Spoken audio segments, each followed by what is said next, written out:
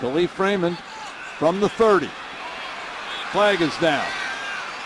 And Raymond has run out of bounds. Another flag comes in at the 32. There are 6 flags on the field.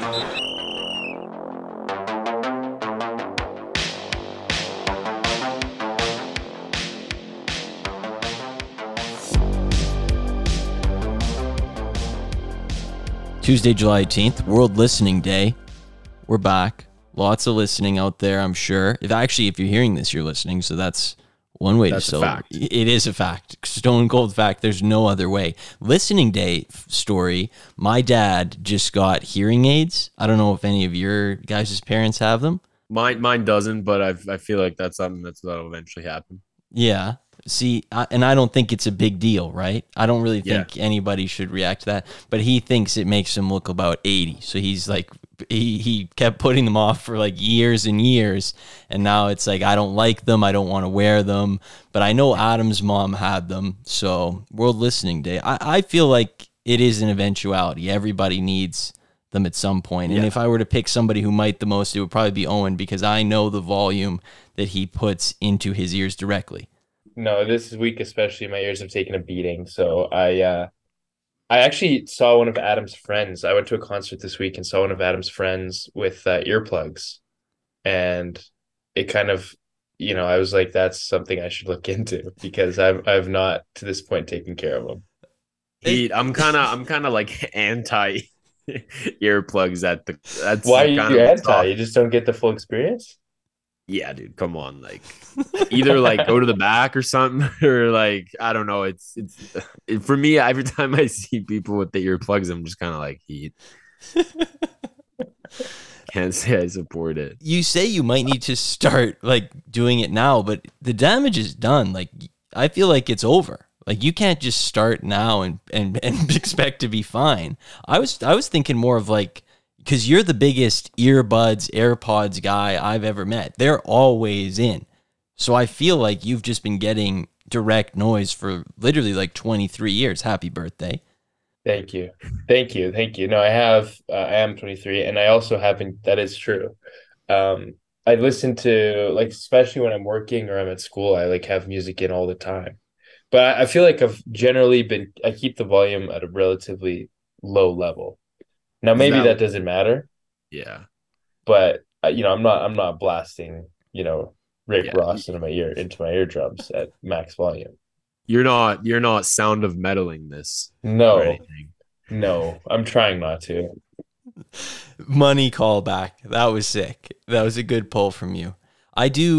Let's go into that Stampede, because you mentioned it there. I haven't been here. I haven't got the recap. Alex, let's start with you. How many times did you go? What was the best show you saw? Give me a bit of a rundown. So I don't know, like, do you have to be on the ground? Like, I guess you don't have to be on the grounds to be considered going to Stampede. So I went twice.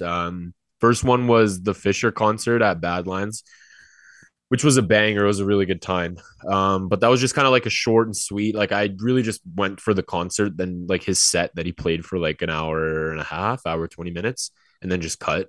So I didn't like go really drink or anything or go do anything after that. So, but that was still fun. Fisher's a great guy. And then I went actually last night. And it was a little unplanned because on our unit, actually, there's actually not a lot of patients on there right now. I guess people just decided not to get sick for Stampede. And I'm not even joking. Like, I think this is an actual thing. Like, they said this happens every Stampede. Like, just the patient, like, low, like the amount of patients on the unit just isn't very high. Like, it's just low. So anyways, the unit will like offer vacation. So they offered some vacation and I took it last night. So I went out to Stampede last night. Actually, my cousin was visiting from Denmark with her husband. So took them out for a little Stampede and they had a phenomenal time. Had a really good time. Went to go watch this. We went to the Big Four and watched this like rap group called Cypress Hill. Yeah, I know, dude. them. And her husband was like, he was like amazed, like, because I think he saw them in Denmark when he was really young. They came for a tour or whatever, and he like couldn't believe that they were playing like that one night that he was in Calgary. So went check that out. Had a really good got like I think it was like 8 mini donuts that had like blueberry glaze on them on a stick.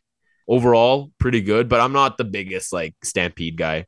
I kind of like Stampede's all about like embracing your like inner like country and cowboy. I do everything and I just walk around that. Like I just kind of avoid the whole cowboy country stuff. I just do everything that's not that. But 10. You said you're not the biggest Stampede guy, but I think the biggest Stampede guy is probably on the panel right now. He is, yeah. Yeah, so I went probably like 9 times or maybe 8. Holy. You are different, dude. That is insane. But you know, this isn't typical, and maybe it is typical because I probably went a similar amount last year, but that would mean typical, yeah. That does look that way, but in my defense, I had 2 of my good friends visiting from out of the country, and so you know, I wanted to give them the full Stampede experience. So I went to like, you know, 6 concerts or something like that. Hit some rides, you know, ate some food. I kind of did the whole 9 over the 9 times I was there. And I would say it was a great experience for sure. And I enjoyed it and I had a lot of fun. I went to some great shows that I really enjoyed. But I'm very glad it's over. I will say that I'm really, really tired. And I'm good to, you know, I feel like I'm good to not go for at least another year. Good. That's the spirit. All tuckered out. Done with Stampede for a little while. So what was the top concert? What was I did also like Alex throw in that Fisher's a good guy. So it was like a lob for somebody to say, how do you know he's a good guy? So Alex could tell the story again, which I don't think he's told on here. So he can do that in a second. But what was the best concert for you? To me, it was a 3-way tie between, I saw Manchester Orchestra, which is like a soft rock band that I really like. Okay. And I went and it was just an amazing show from start to finish. They were unbelievable live. I felt like I was the only one who knew some of the words to their songs in my section, so I was just kind of belting them out. And then the other 2 concerts that I really enjoyed was Metro Boomin and ASAP. I heard that one was just crazy. Incredible.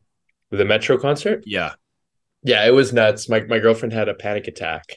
Yeah. Because I was with my friend Sepp and we were actually just talking about him before the show. And he's a bit of a, you know, he kind of wants to be in the thick of it. Yeah. And so he was with his girlfriend and he took us right into the middle of the pit because we were totally outside when the concert started. And so it was like everybody was kind of condensed and smushed and pushing. And I was okay because I was kind of above the fray, but my girlfriend, you know, was obviously a little shorter. And so she was like getting tossed around and then she started like hyperventilating and had a panic attack, which was unfortunate. But then Metro, being a good guy that he is, stopped the show because I think, you know, girls were having to get hauled out crying and stuff. So, but he told everybody to take a step back and chill out. And it ended up being okay. But it was like threatening to end the show. Like I saw TikToks. He was like, I will end the show if you guys don't chill out. It's like, damn, bro. It was like a 15-minute break. And that was good. And then Ferg was amazing too, because it was in the Big 4 building. So it was a lot smaller of a venue. Wait, ASAP Ferg? Yeah. What? Yeah, it was that would unbelievable. Be good. It was incredible. I want to say that's the thing with Stampede, dude. Sometimes someone just flies so under the radar and you had no idea. Like I know St. John came last. Like he's even more low key. I don't know if you guys know who St. John is. He came out, I had no fucking clue. Didn't realize till like the day of the concert that Lil Yachty was coming. Like not that I went to that one too. I don't know if I would go to Lil Yachty, but like it's still like he's still a big artist. I had no idea. It was. And the thing I want to give ASAP Ferg his flowers. If anybody's out there thinking about going to his concert, he was amazing. Like he was full energy the whole time. He hopped into the mosh pit like 3 or 4 times just to like kind of, you know, dance a little bit.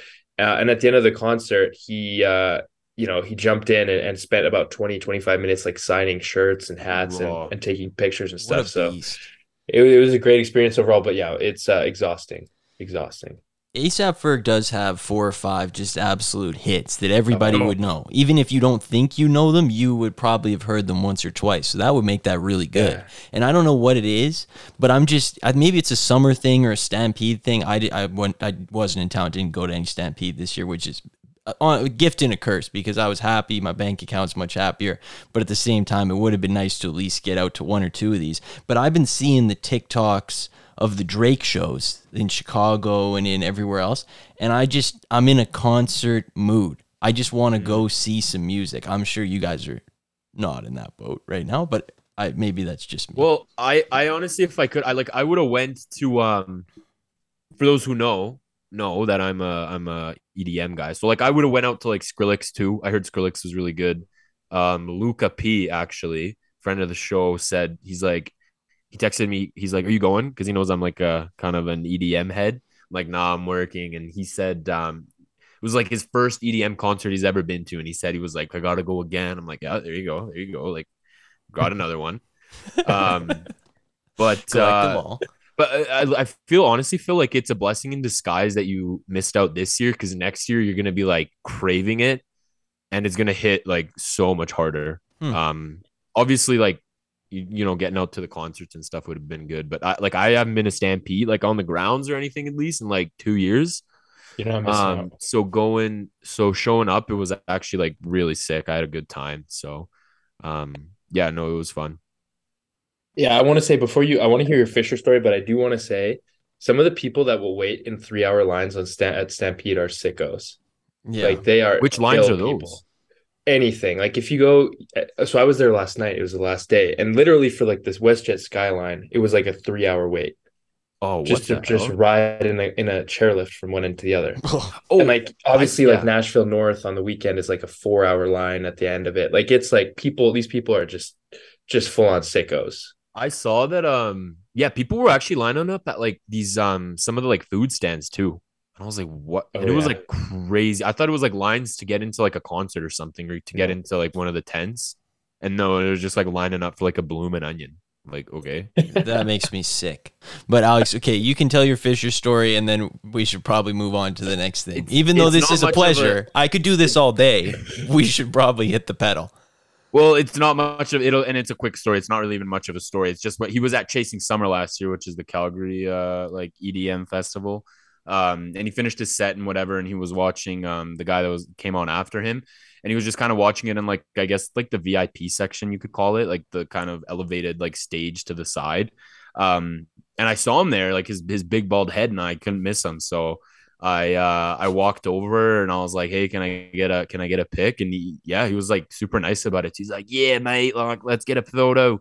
That's my Australian accent impression. And yeah, got a photo, and that was it. That was a quick one. He also went and got some shawarma in Calgary after his set for Stampede. I don't know. It's called King Shawarma, I think. I don't know if any of you guys have been there.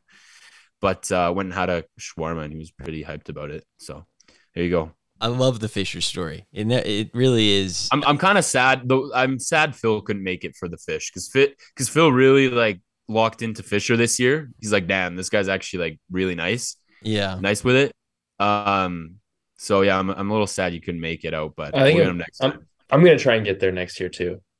I want to say by the next Stampede, I want to be in my Fisher bag a little bit. Good. Oh yeah, in your EDM like techno bag. Yeah. Let's go. That's a good goal for next Stampede. My goal is just be in Calgary, hopefully. And Owen's goal is be into the Fish, which would be sick. So let's keep our fingers crossed and make that happen. Exciting stuff, because I've talked to a few people who like this show, which is thank you, and they're excited for the football preview, and I am really excited for the football preview as well, because today we're going to be joined by two guests. We actually haven't recorded that yet, but Witonze is going to be here and Calem's going to be here. Adam said, and this is no disrespect, but he said Calem is the best guest we have on this show, best recurring guest. He says it's Calem, and sometimes it's hard to disagree. He always does have the energy with him, so I'm looking forward to that. But what I will say is, it still feels a little early to me. Like training camp starts in a couple weeks. I don't really have the football flow yet, but we're getting to that point, end of July. Like that's when it starts to come in for me.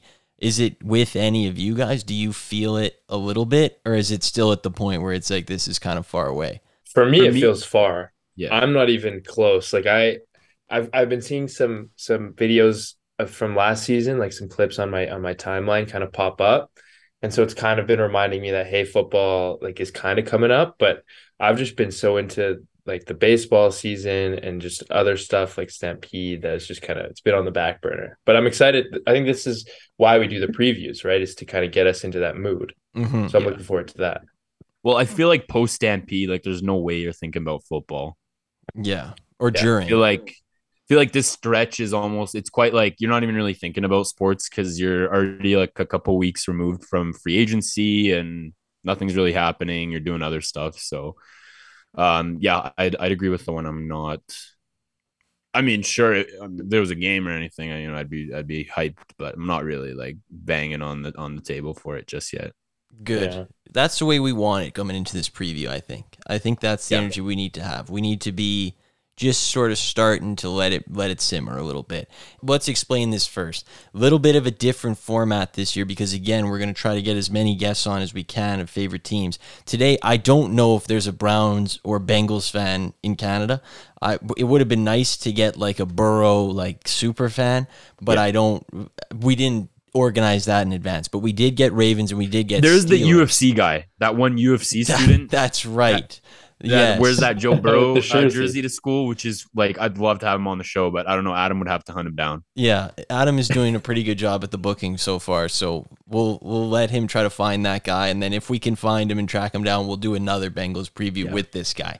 But one nice thing that I think we should do in these previews is we should place the helmets to start the season. That should be what we do in the 5 categories. So we decide sort of preseason where we want them to go, and then we go from there. So, and I understand that when we bring on the Ravens guy, he's going to say elite.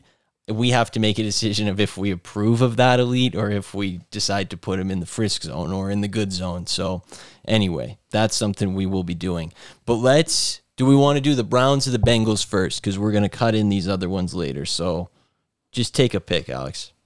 Well, let's do the Bengals. We're talking about that anonymous Joe Burrow UFC guy. So let's start off with that. Sure, I got no problem starting off with them. And I don't know, because I do a fair bit of research to try to figure this out. I kind of had forgotten, and maybe it's just because we were so footballed out by the end of the season, that they were 20-20 in the fourth quarter in the AFC Championship game with the Chiefs, and they had that roughing the passer penalty, which I can't picture it in my head, but I do remember the controversy of it. Their over-under's 11.5, and not a lot has changed. I think in the offseason you would have said they were probably going to lose their defensive coordinator, T. Higgins. They didn't lose either one. There's not a ton of changes. They did add Orlando Brown from Kansas City to play left tackle. They lost Jesse Bates and a couple other guys, Hurst and P. Ryan and other random role players. Jesse Bates would be the big one. But it does feel like, to me, an 11.5 over-under, is this just kind of who the Bengals are now? Like, are they expected to just churn out these elite seasons? Because we've seen it twice in a row. And honestly, to me, the roster doesn't look that much worse. Like, I have a hard time not seeing them as the best team in this division, even though it's a pretty good division. Where are you at with that, Owen? Yeah, I mean, I was kind of pessimistic about them last year because I thought they were due for some like kind of regression to the mean, but I do think they have a young team that seems to be getting better. They have clearly Zach Taylor has proved, I think, over the last 2 years that he's capable of coaching the team that he has. And I like the way that they have constructed their roster over the past few years. So I don't really see much reason for regression, to be honest with you. I tend to think they're probably going to win their division again. Yeah, I would say they've got a year left before they have to pay Burrow, which will kind of change things, because it would feel like a waste to me if they didn't win a Super Bowl with these guys on the rookie contracts. To me, that would feel like they came up short, because this is such a incredible advantage to have all those skill position players and the quarterback all making not that much, and it lets them get defensive players. It lets them get guys on the O-line like Orlando Brown. To me, it would feel like they left empty-handed, and I personally find them closer to Kansas City than closer to Buffalo. In my opinion, that's where I rate them. And I know it's probably because they've beat Kansas City in a playoff game, but like Buffalo could not win a Super Bowl in the next few years and it wouldn't surprise me. But Cincinnati not winning one would surprise me. I don't know if you agree with that, Alex. No, I do agree with you. I think, like you said, I think the Bengals are just that team that you expect to be honestly just meeting the Chiefs, in the conference championship like every year.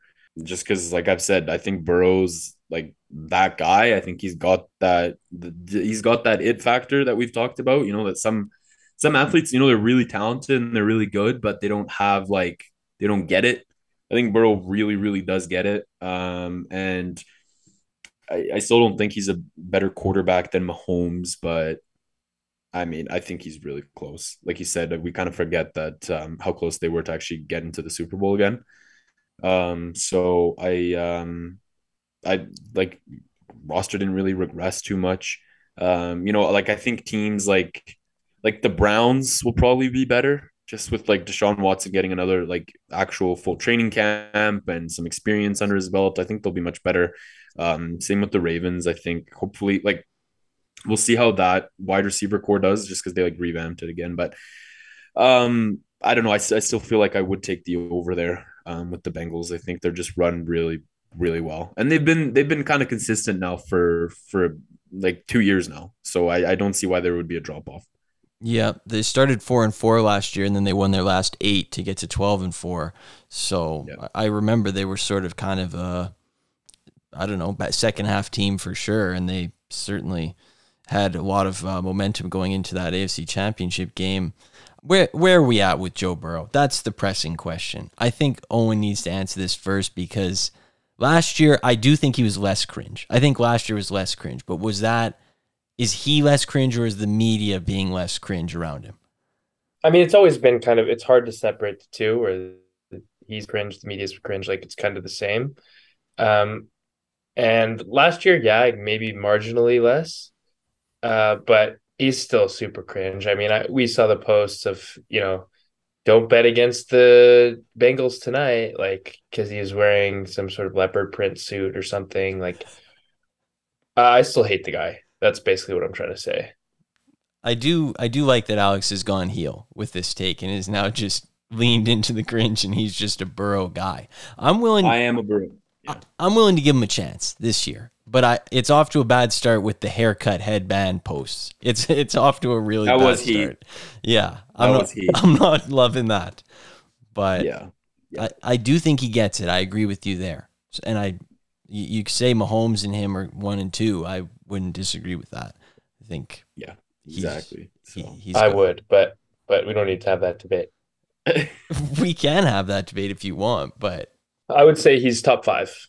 We can get into that in a second because I saw the ESPN list, but just put a pin in that, bookmark that. So over-unders 11.5. They have the 5th best odds to win the Super Bowl. They're the number 1 favorites to win this division, obviously, with that over-under. Alex, you said over? Yeah. I'll go over too. I know it's a big number, but I just trust the infrastructure. I trust the team. Owen, where are you at? I'm going to say under. You got some hills you got to die on. This is a good one. I think it's a money play for you. So where do you want to place him? Is that an elite zone? They're probably an elite team. They probably will. I mean, they have to start there at least, just based off how their season ended. Well, I mean, they have an elite quarterback. There's they can only be elite. Yeah. Okay. All right. I'm happy to put the first team in elite. That's good. So we'll throw them in there. And then let's do the Cleveland Browns, who are actually a very fascinating team. I don't know. They're the Cleveland Browns. I didn't pay much attention to them. But when I started doing the research, they have the number 1 most expensive offense in the NFL, which is actually kind of dumbfounding because you look at it and it's not like the most amazing thing. They don't have Kareem Hunt anymore, but they have a really expensive offensive line. Nick Chubb's a Hall of Famer. Amari Cooper makes a lot of money. They traded for Eli Moore from the Jets. They have DPJ, David Njoku. They've got a pretty good offense, but it kind of got worse because I realized Deshaun Watson, they deferred his cap hits. And so this year he's making $18 million and next year he's going to make $64 million. So they're going kind of all in on this team that they've got right now.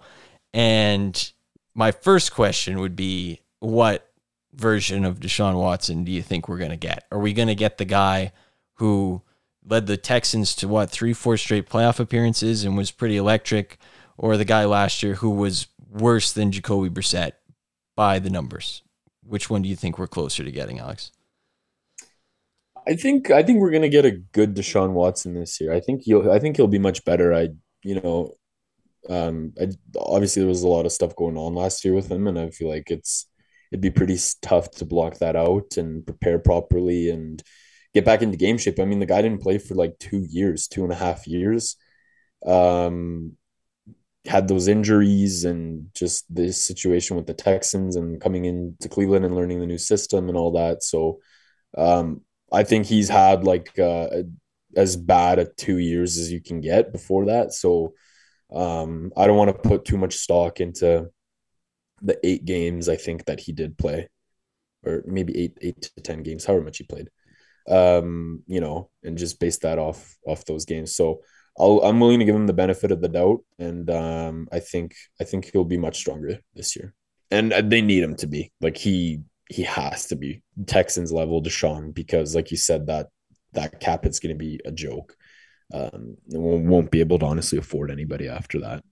And I sort of was looking at it because I thought he's going to need to get to a good start, because like they didn't have a good season last year, but honestly, part of it to me, and I don't know if this is just me being like a boomer, but it was kind of like a bad vibes thing.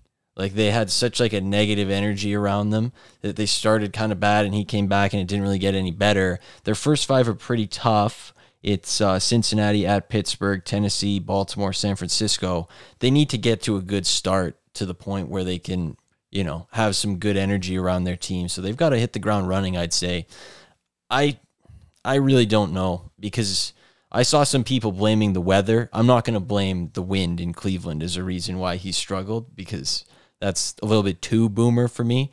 But I could flip a coin and see it going either way, because this is the type of stuff that can like derail a confidence in a career. I feel like he's been out for so long. Where are you at, Owen?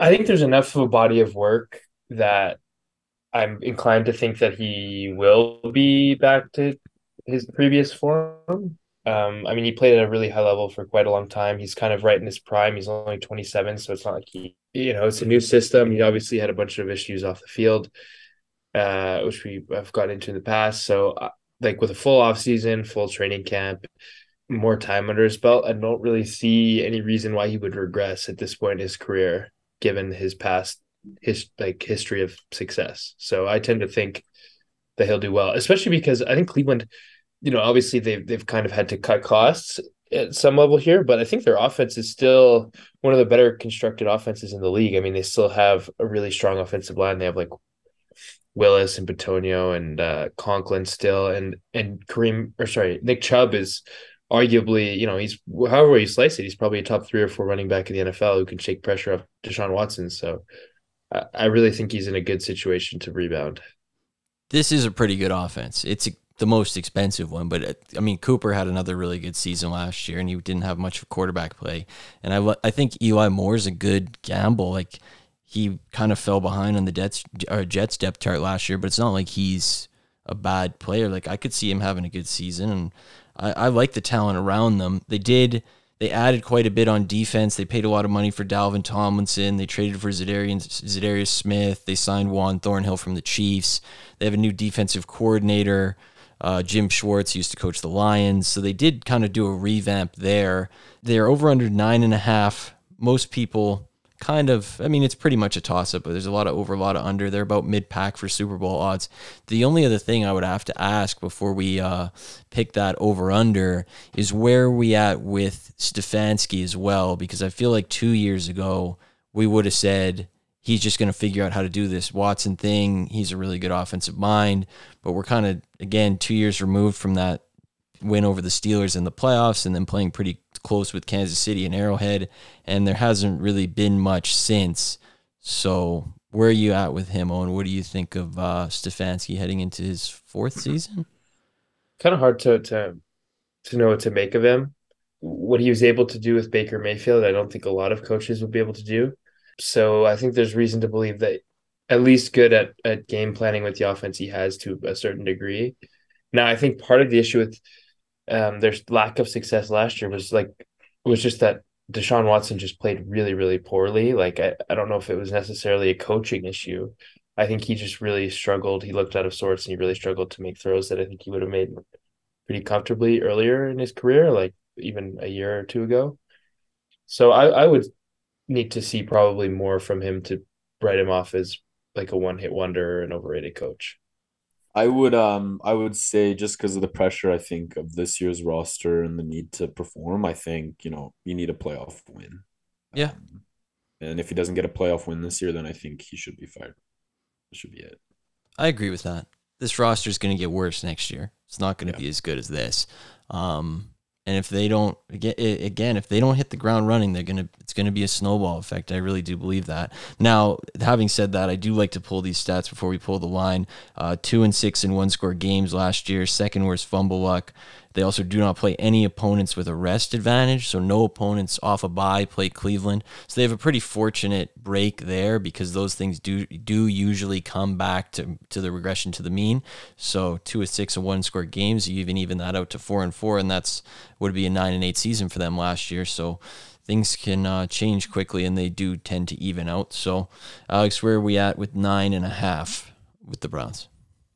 I'm willing to go over. I'm willing to bet the over just because, once again, I believe that this team will feel the need to perform. And I just feel like they know the pressure's there, and they've had a few disappointing seasons.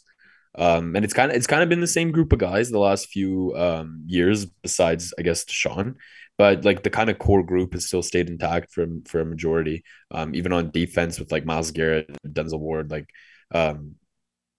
they've kind of grown up here together in the league, and I think it's a team that I know, like, think of the Browns, they're dysfunctional, all this, that, but I think it's a group of guys that kind of understand, like, we need to actually make some noise this year. So I'm willing to bet on them that they can figure it out. Yeah, I'm gonna say that with a full season of Deshaun Watson and training camp and everything, I do agree with Alex that the group and the kind of the core they have is pretty similar from even 2 years ago, minus obviously like Deshaun Watson and Baker Mayfield and a few other changes. So I think that they are capable of winning 10 or 11 games, and I think they're capable of winning this division. So I'm going to take the over too. I like this division a lot. I think Baltimore is going to be pretty good again. I know Pittsburgh at least will be around 7, 8, 9 wins. I don't really see them winning much more than that, but I'll take a hair under on Cleveland, but it's not that I don't like their team. I'm not entirely convinced on the coach and the quarterback, and that's enough for me to just take a little nudge on the under. But I do agree with you that there's a pretty good chance that they actually do win 10 games, 11 games, and have a wild card, and wouldn't be a team that you want to face in the playoffs with all the talent they have on offense. I think, to me, this is a pretty easy Frisk zone. I don't want to put them in the good yet because there's too much questions, but to me, I think this is most certainly a top half team in the league. I would say that. They just play in a hard division, and I'm not entirely sure about the coach and quarterback. So any objections to the Frisk zone? No. Frisk is good because they haven't really showed that they're a good team yet. Mm-hmm. Yeah, Frisk to me is it's like kind of like a question mark. Like they're kind of on the cusp of bad or good. Yeah. I think that's a good spot. Frisk is like show me. Mm-hmm. And they're the show me team. Show me team. They're a show me team. So they might be the headliners of Frisk, really, but they'll go there, and the Bengals are in elite. Now we'll get Witonze to give us the Ravens rating in a second. I'll cut that in here. All right, first time we're joined by Witonze here. We got Calem with us as well. Calem's been on this show before. Adam said Calem might be his number one guest. I don't know if he mentioned that to you. He would never say that to my face. No chance. I'm really sad that you said that with him in the room. Well, we're going to get him for the Steelers in a second, but we got to do Witonze first because it's his first time on the show. He's a longtime friend, probably the highest level football player we've had on this show. Friends in the NFL, well-connected man in Toronto right now. What's up, Witonze? How are you? Nice to meet you guys. Thank you so much for having me. That's great. Give us some background. Like, how do you know us? What's your Take it What's back. your football experience? Take us back. Yes, sir. So I met the guys in 2015, Western Canada High School. You already know. Red Hogs. That's what we are. Calgary, Alberta. My place, my love. I love it. So we all met together at school, and we've been friends ever since. So that's how it is. And you played for Bishops, right? Yeah, I played for Bishops. I didn't really play A lot of injuries got in the way. I couldn't play. You know, I was practicing a lot and recovering a lot. So, and then COVID happened my year that I was supposed to like really get back on the field. COVID happened. I wasn't able to go back into training, go back to rehabilitation for my knee. Um, so yeah, that happened, and yeah, we're here now. But hey, everything is a blessing. Got to go to school, got to get my degree. You know, that's one thing I can be grateful for. I'm super grateful for actually. I can't lie about that. But Yeah, that's hype, dude. And I remember he was in 2015 that you mentioned you were the quarterback for the team. And I remember you telling me at the time that you were like an RG3 guy. You had the one sleeve, you like modeled your game after RG3.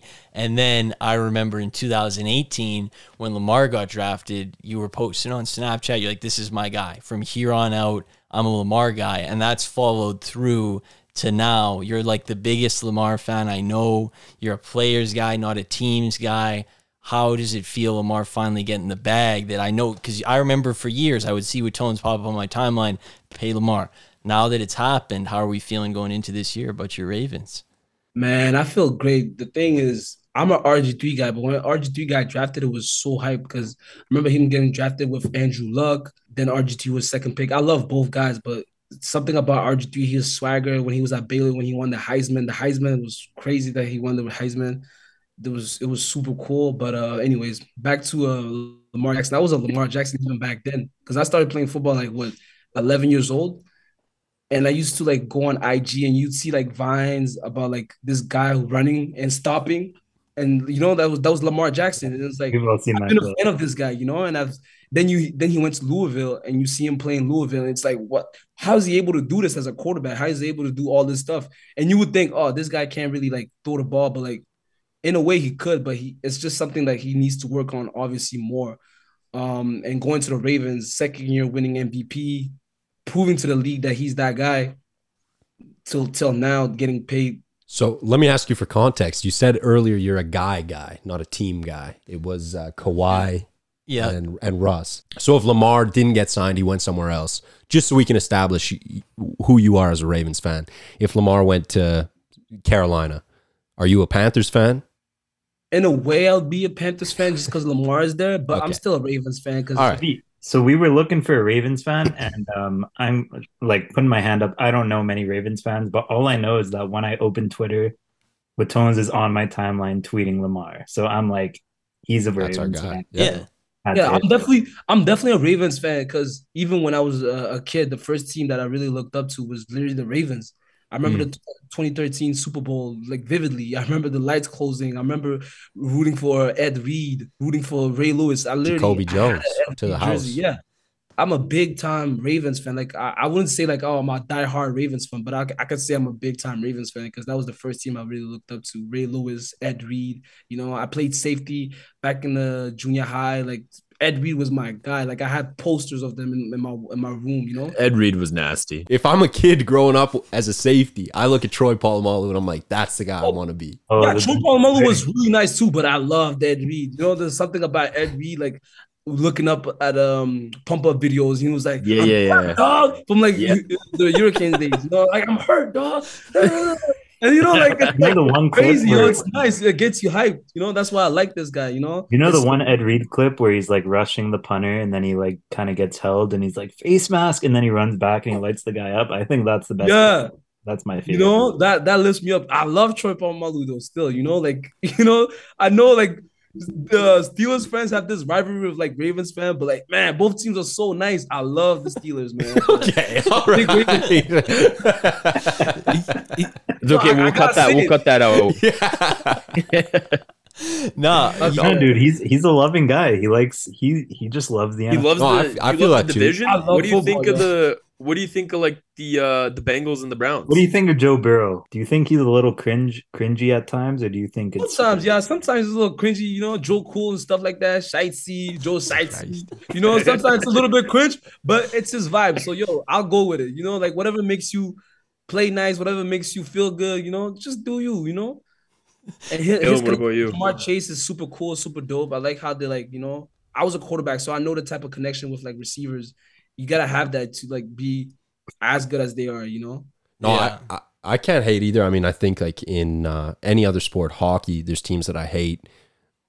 It's really hockey. There's teams that I hate, but in football, there's not really a team that I hate. I mean, Adam's a Cowboys fan, so I'm always looking for the Cowboys to suffer. I got buddies who it's like that. But even within the division, I mean, I don't like the Browns. I don't really see a redeeming quality in the Browns, but I like the Bengals. When the Bengals were in the Super Bowl, I was all in on the Bengals. That whole playoff run, cheering for the Bengals. I don't mind the Ravens either. I like Lamar a lot. I like John Harbaugh. John? Yeah, so you guys never got fed up with like the insane amount of like Joe Burrow media content we were getting in like 18 months? Well, I mean, they went a little hard. But he liked it. Yeah, I'm gonna be honest with you, Alex, man. I hated the Bengals that whole playoff run. I ain't gonna lie. I hated when they went. I wanted them to lose so bad. I was like, no chance. You're like us. They can't win a Super Bowl before us. Like they can't win a Super Bowl. Joe Burrow cannot win the Super Bowl before Lamar Jackson. That just cannot happen. That just cannot happen. I was like, please lose. You know? Yeah. Even if you look at last year's playoff run, right? The first game they played against the Ravens, we were one guy short. We were one guy short from win that game. One play short from winning that game, to be honest, if I'm honest with you. Like that sneak, if it wasn't a fumble, that's game. Yeah. And that's what I was thinking. And that was, tried to go over the top and they took it back 99 yards. And it was like 17-17. It was a close game at the time. It was a close-ass game. It was a close-ass game. That's what I'm saying. So imagine if we had a healthy team with Lamar Jackson. Just imagine. The Bengals are not beating the Ravens. The healthy Ravens team, they're not beating the healthy Ravens team. I'm sorry. I gotta ask what your take is on the whole Lamar Jackson situation at the end of last season where, you know, he was injured I kind of know what your take is going to be, but, you know, he was injured for a long time. Some people on the show were hating that he didn't even show up to some of the games when he was injured and he wasn't there to support his boys. So do you have any take on that, on if he was really injured or if he was just trying to get the money or what was going on there? I think you can look at it in both ways. I think I truly think he was really injured, but I think it's not a big injury that he couldn't have played if he had the money. If he had the money, I think he would have played, but with the injury, but considering that he didn't have the money, it was a good decision for him not to play, not get injured even further since he didn't have a contract. The fact he wasn't with his boys at the games, honestly, I don't know what was happening in his life personally, so I couldn't say anything on it. Well, maybe he had an emergency at home that he couldn't attend the game. Maybe rehabilitating at another facility somewhere, you know, that he couldn't attend the game. I don't think it's something that deep. I think Lamar is a team guy. He's there for the team. He's team first. I think he would have been there for sure if something else didn't happen in his life. That's a bit of a jump. Hold on. So we went from maybe there was something going on into his life to he would have been there if not for something tragic in his personal life. I don't know. It's a bit of a jump. Maybe you're right. It is a little bit of a jump, but when I think about it, I really sit down and think about it. I think something definitely happened for him not to be there. Well, I know RG3 was backing him up though, right? If I'm not mistaken, I think RG3 was like, "Oh, you guys don't understand. Like, you know, I lost so much money in my career due to my injuries. Like, I would, you know what I mean? Like, looking back on it, he would have done the same, and if he was in his shoes. So, I mean, I feel like you can understand. Not playing for sure. When you play that kind of style, you're one play away from career-ending injury. So, definitely, I don't mind holding on, but. Not showing up to the games, not being with the boys, maybe a little questionable. That is true, yeah. But now you're looking at the Ravens this year, and I think they have a new offensive coordinator. Obviously, he's the Georgia offensive coordinator. And I think their plan is we're going to open things up a little bit and maybe be a little bit more pass-based because they did. I mean, I read in the past 3 years, the only receivers they signed like 5 receivers, and it was like Dez Bryant, Deshaun Jackson. I can't even remember the other names. They were like Sammy Watkins, bunch of like old guys, washed up nobodies. But now they drafted the guy in the first round from BC, Zay Flowers. They signed Odell. They signed Nelson Aguilar. I'm not claiming Nelson Aguilar's George Pickens, but at least it's some help. And I think the leading snap receiver every year of Lamar's career was Willie Snead, Marquise Brown, and last year it was Demarcus Robinson. So I think it's a big upgrade. And if they're going to pass a little more, Do you think that's going to be to Lamar's success? You think he's going to be better passing, or is he a little bit better on the ground? That's a good question.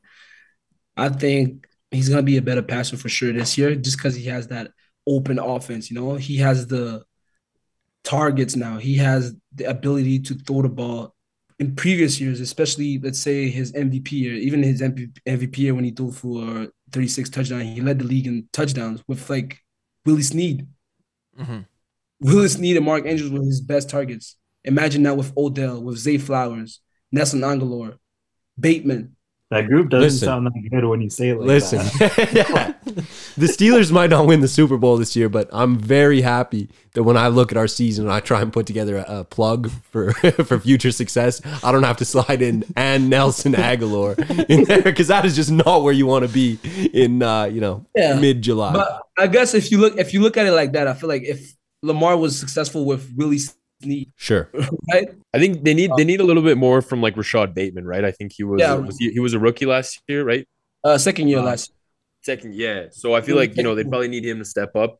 Fantasy owner, hand up. So I wasn't thrilled with his performance last year. But Zay Flowers, I mean, honestly, they got a hit with some of these picks here that they're drafting, like some of these wide receivers in the first round. I mean, it didn't really work.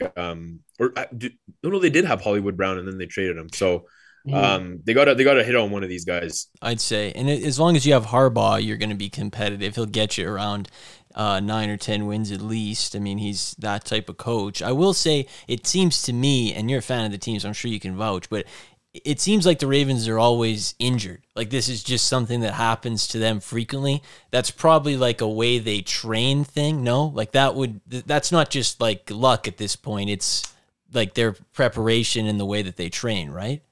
Yeah, 100%. They fired their strength conditioning coach.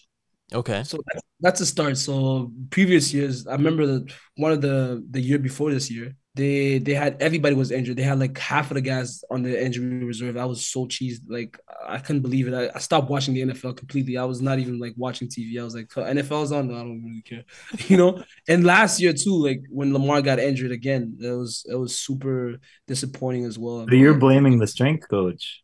I'm blaming the strength coach, because there's a way you train to prepare for the season. There's a way. If it keeps happening all the time, there's a reason it keeps happening. Yeah, I don't know though. Like, there's enough randomness in that. You're looking at 32 NFL teams. That's 32, strength and conditioning guys. I don't think they have any bums in there doing like any crazy outlandish shit. Like, you could look at my fantasy team and ask me, what am I doing to train these guys up? They're getting injured all the time. I don't think it's like that. I think it's just like a random bad streak of luck.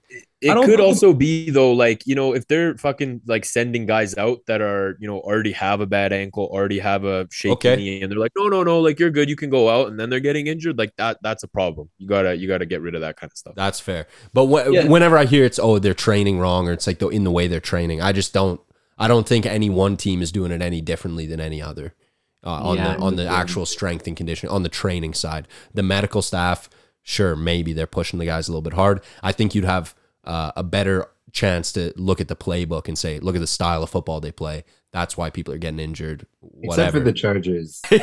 yeah. Dr. Long over there. Yeah. How many strength and conditioning coaches do you think the Clippers have gone through? Steve Ballmer's probably firing them every 6 months. But see, the thing is, the Clippers, they have Kawhi. Kawhi has been injured. Like, even Spurs, everywhere he's been injured. And he has a load management problem. But if you look at the Ravens team, the past 3 or 4 years, right, they've been the most injured team in the NFL, and that has to do with something. It has to be something in the about the facilities, something about the staff. It has to be something. It can't be just the player. You can't just blame it on the player. Okay, 1 year it happens. Okay, it's the players. 2 years it happens. 3 years. I don't think anyone's blaming it on the players. No. But like, I'm saying, no, I see what he's saying. I do too.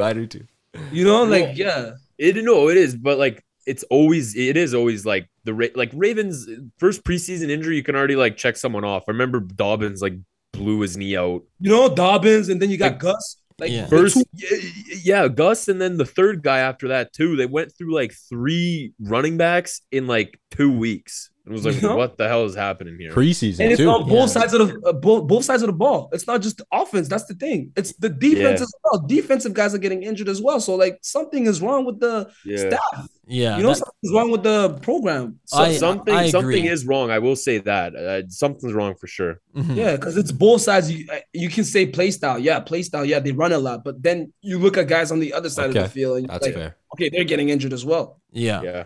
So I agree with you there, and I didn't know they replaced the strength and conditioning coach, and I think I remember back to Derek Wolfe played for the Ravens and the Broncos, and I think I remembered him saying there was a big difference between the way Baltimore asked their players to show up and the other teams he'd been on. Like, I think that they ask you to be in a certain shape when you arrive to camp that maybe leads you to more injuries. Like, maybe it's a little more muscle-based stuff. I really don't know. We'd need Nick Edwards to break that down for us.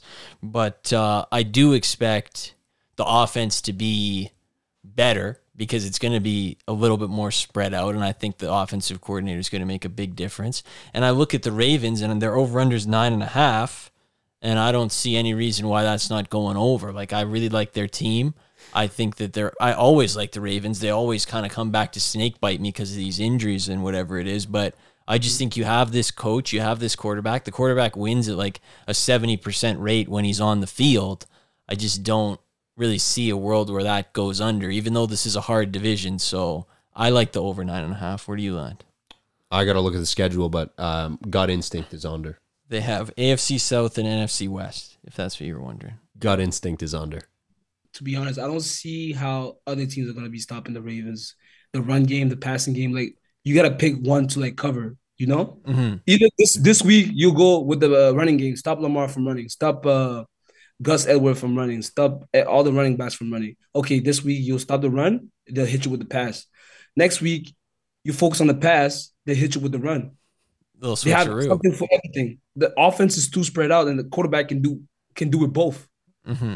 And this is his best team he's had around him offensively, for sure. And he can call the plays. You know, he has the ability. His coaches let him call plays from scrimmage, you know? It changes the whole game. It changes how you see the game. It changes how you play the game. If a defense signals, watch run, or this, that. Like, I don't know how it works in the NFL, obviously, but if they signal that, he can just switch the play. The offense is more ran by him now, other than just the offensive coordinator, you know? Mm-hmm. So you like the over on 9.5 wins? For sure. Oh, well, I don't like that I've started already off with, this will be my third over, so I'll go over on the Ravens as well. I'm a big fan of just if you have a solid coach, which is something the Steelers and the Ravens have had for a really long time. Like, guys like Harbaugh, guys like Tomlin, like, they just get you to those wins sometimes, and you don't even know how, but they get you to those wins. You know, I like Lamar. He's not distracted. I feel like last year was also a distracting year for him, given the contract stuff. So I think now that that's off his mind, I think he's just going to be like all in on the team, clear mind, ready to go. Got a pretty talented roster around him now. And I actually looked through the schedule, and it's actually looking quite nice for them, I'd say. I think they've got some games in there that are, you know, should be easy wins. So yeah, I'll take the over there. I'm also going to take the over. I just always like this team, and I feel like same. I picked them to win the Super Bowl last year. I feel like we always like this team. It's a hard team not to like, and they tend to do well in the regular season. And I remember last season, like they were leading in like 95% of game time or whatever, and then they would lose games right at the end. And I think sometimes that comes down to bad luck, and I think the team overall is built well, and I like them to do well. And I don't really the other teams in this division personally, so I think they'll go over. I think this is a hard division. I think they have 6 hard division games, but AFC South and NFC West, like, to me, those are pretty easy games, all of them. And I have their extras down as Lions, Chargers, Dolphins. That's like 1-2 or 2-1 to me. But I always pick this team to do well, and then somehow it never like works out the way I always see it working out. I took the under, but now thinking about it and thinking about betting on the Ravens at finishing at 9-7 or worse seems crazy. I'm going to ride the under, but it just seems like a team that always ends up at least at the 10-win mark, if not, 11-6, something like that. So I'll ride the under, but I understand why you would like choose the under, because they play in the AFC North. I think right now the AFC North is definitely one of the toughest division in the NFL. Just because you have Deshaun Watson at Cleveland, you have Joe Burrow, you have Kenny Pickett who's about to like blow up. I think he's about to have a big year. That's right. I think so, man. He's surrounded by great players. He's surrounded by great coaches and a great organization. So I think defense that could possibly, hopefully, I really hope so, because now we got some guys on defense, some leaders on defense. Roquan Smith. Kyle Hamilton, who's going into his second year. He was a rookie last year, so that's major. I think if our defense can pick it up, our offense just needs to score, and I don't doubt our offense scoring. I doubt our defense stopping people. And I think going into this year, I think it's going to be great. But other than that, wow, the AFC North is really, really, really stacked. So it's going to be a hard division. I understand the under, like, definitely not an easy division. Yeah, 6 hard games for sure. And you did mention the defense. This will be the last thing, but they did let go a lot of the older guys. Like, there's no more Calais Campbell, Justin Houston, Marcus Peters. A lot of those older guys are gone. It's mostly a younger group in there, which could work to their advantage, but also could be worse. Who signed Calais Campbell? I saw he signed somewhere. It was some weird team like Atlanta or something like that. Maybe Atlanta. Yeah, but So last thing we'll do with Baltimore is we do our helmets. I don't know if you know this, Witonze, but we put teams in categories and we're going to place them to start. So elite, good, frisky, unserious, poverty is the list. I think the Ravens are in the good tier. That would be my vote. I don't think they're elite, but I don't think they're as bad as frisky. We put the Browns in frisky. I think they're better than the Browns. So I'm going to put the Ravens in the good zone. I think that's the right pick. Does anybody see any objection or argument for otherwise? Am I guessing where they're going to finish the season? You can if you want, but... Well, then I got to stick with my under and say I think they'll finish in frisky, but I could definitely see them starting good before the injuries roll in. We did coin this as the prisoner of the moment power ranking, so it's kind of like at the moment, where do you see the team? Yeah. That's bullshit, because then what's the metric? Oh, well, I saw it that way. So we're all right. Is just what you think. No, the metric is where are they week 17? If we use metrics, then like we would just recreate the You'd standing. be accountable. Yeah, you don't want that, do you? I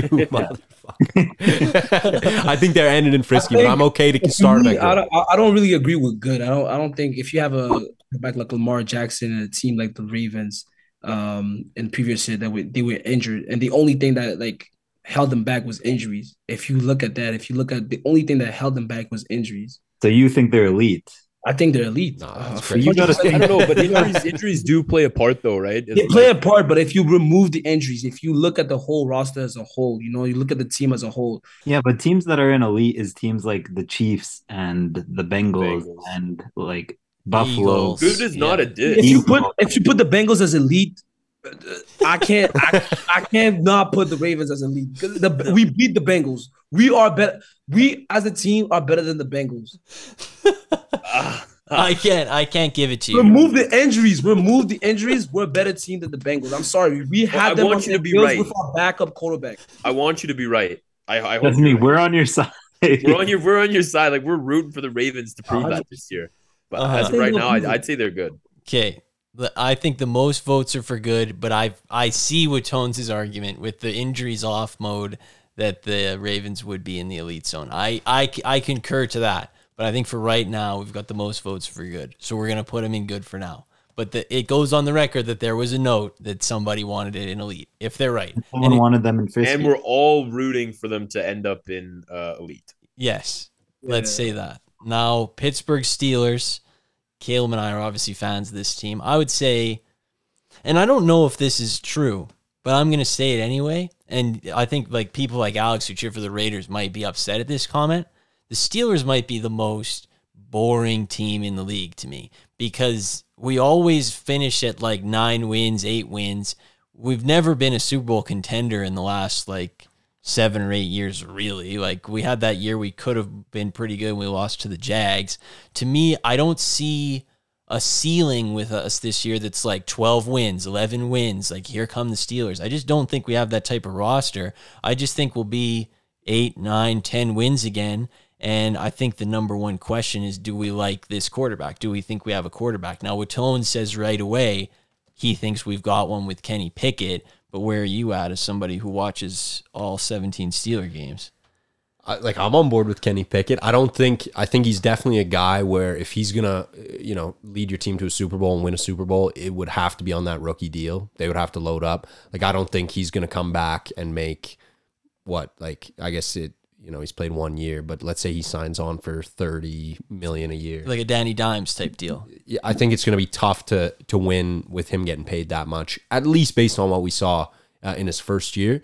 The other challenge is when you draft a younger quarterback who comes in and puts together a decent year, and you have that feeling that there's more ceiling and more room to grow. Certainly there's something to be said for changing from the college game to the pro game. So he's got something to learn in that regard. But he came into the league at 24 years old? Yeah. Pretty old. So in some ways, you feel like that kind of is a negative in the potential department. So I guess time will tell with Kenny Pickett. I'm confident that he's above average. I think he'll finish the year and be somewhere around that 14th, 13th best quarterback in the league mark. I feel that that's right. I will say he went 7-4 as a starter, and I felt like he left some meat on the bone. Like there was a lot of stuff he could have done better, and he still had a really good record. And I like the weapons we have around him. Like, I think George Pickens is really good. You said Deontay Johnson was hoping to score a touchdown this season, which would be exciting. So let's all root for that. I like Pat. I like Najee Harris. You know who I like? I'll talk to you about fantasy football for a minute because I've been wrong on this guy.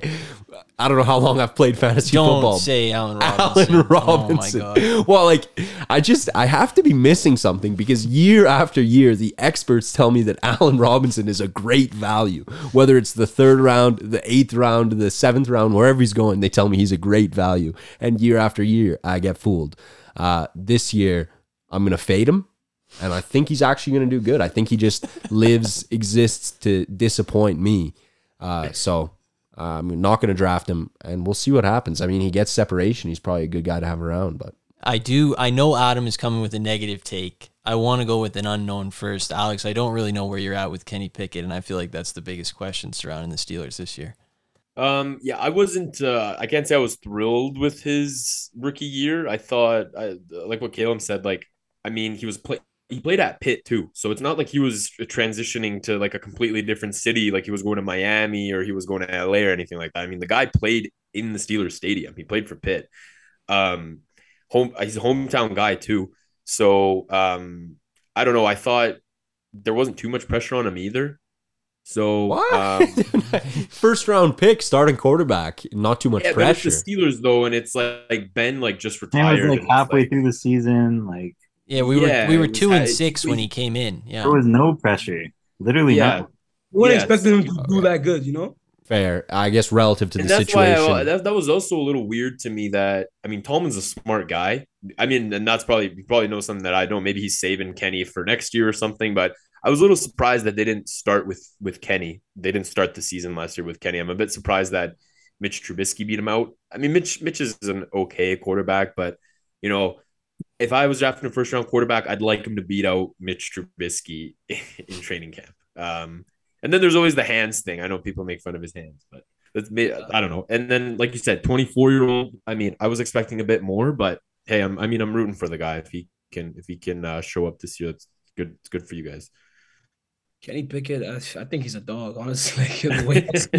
I think he's surrounded by dogs as well. Deontay Johnson, George Pickens. Oh, come on. Yeah, I gotta ask you a question, Ali. Yeah. Okay. Because you said earlier and you said just now, like, he's surrounded by a good team and he has a good coach. But, like, they had, like, I don't know what I'm missing, but what do they have this year that they didn't have last year? Where did the Steelers upgrade? Allen Robinson. And Najee Harris has, like, 10,000 yards on him. So... But I don't think it's a question. I don't think it's a question about upgrading, but it's more of a experience. Now he's second year. Yeah. Well, George Pickens, second year guy. George, but Kenny Pickett is he second year or third year? Second year, and he's going into his second year, man. That's experience. That's what he gained. Like he's gonna go in more confident, more prepared. He's gonna know the team better. They're gonna have better matchups. I think they're going into a great season together. All of them. I think they'll be great together. I would say like the story of the Steelers season hinges on the run game, and they drafted that tackle out of Georgia. As far as I know, more of a pass blocker than a run blocker. Could be wrong on that. I'm kind of guessing. Could be, but they did trade up to get him though. Yeah, which is sick. When you see that, when you see like them go after their guy, you like that. What I will say is, the earlier comment about the Ravens was, okay, if they got the run and they got the pass, it's really hard to play against them. And what I'll say about Kenny's situation last year is the Steelers could not pick up 2 yards on the ground to save their fucking life. Yeah, they could not run the ball at all. I don't know about the stats, but they had to be bottom 5 in the league, bottom 3 in the league in every rushing stat. It was abysmal. So if you're Kenny Pickett and you're trying to pass the ball against a team who knows what's coming, that's a tough situation to come into. So if that can improve, and I don't know, I can't point and say, oh, this guy's going to improve it, this scheme's going to improve that. But if the running can come together, I think Kenny Pickett can be a efficient quarterback, a top half quarterback. Yeah.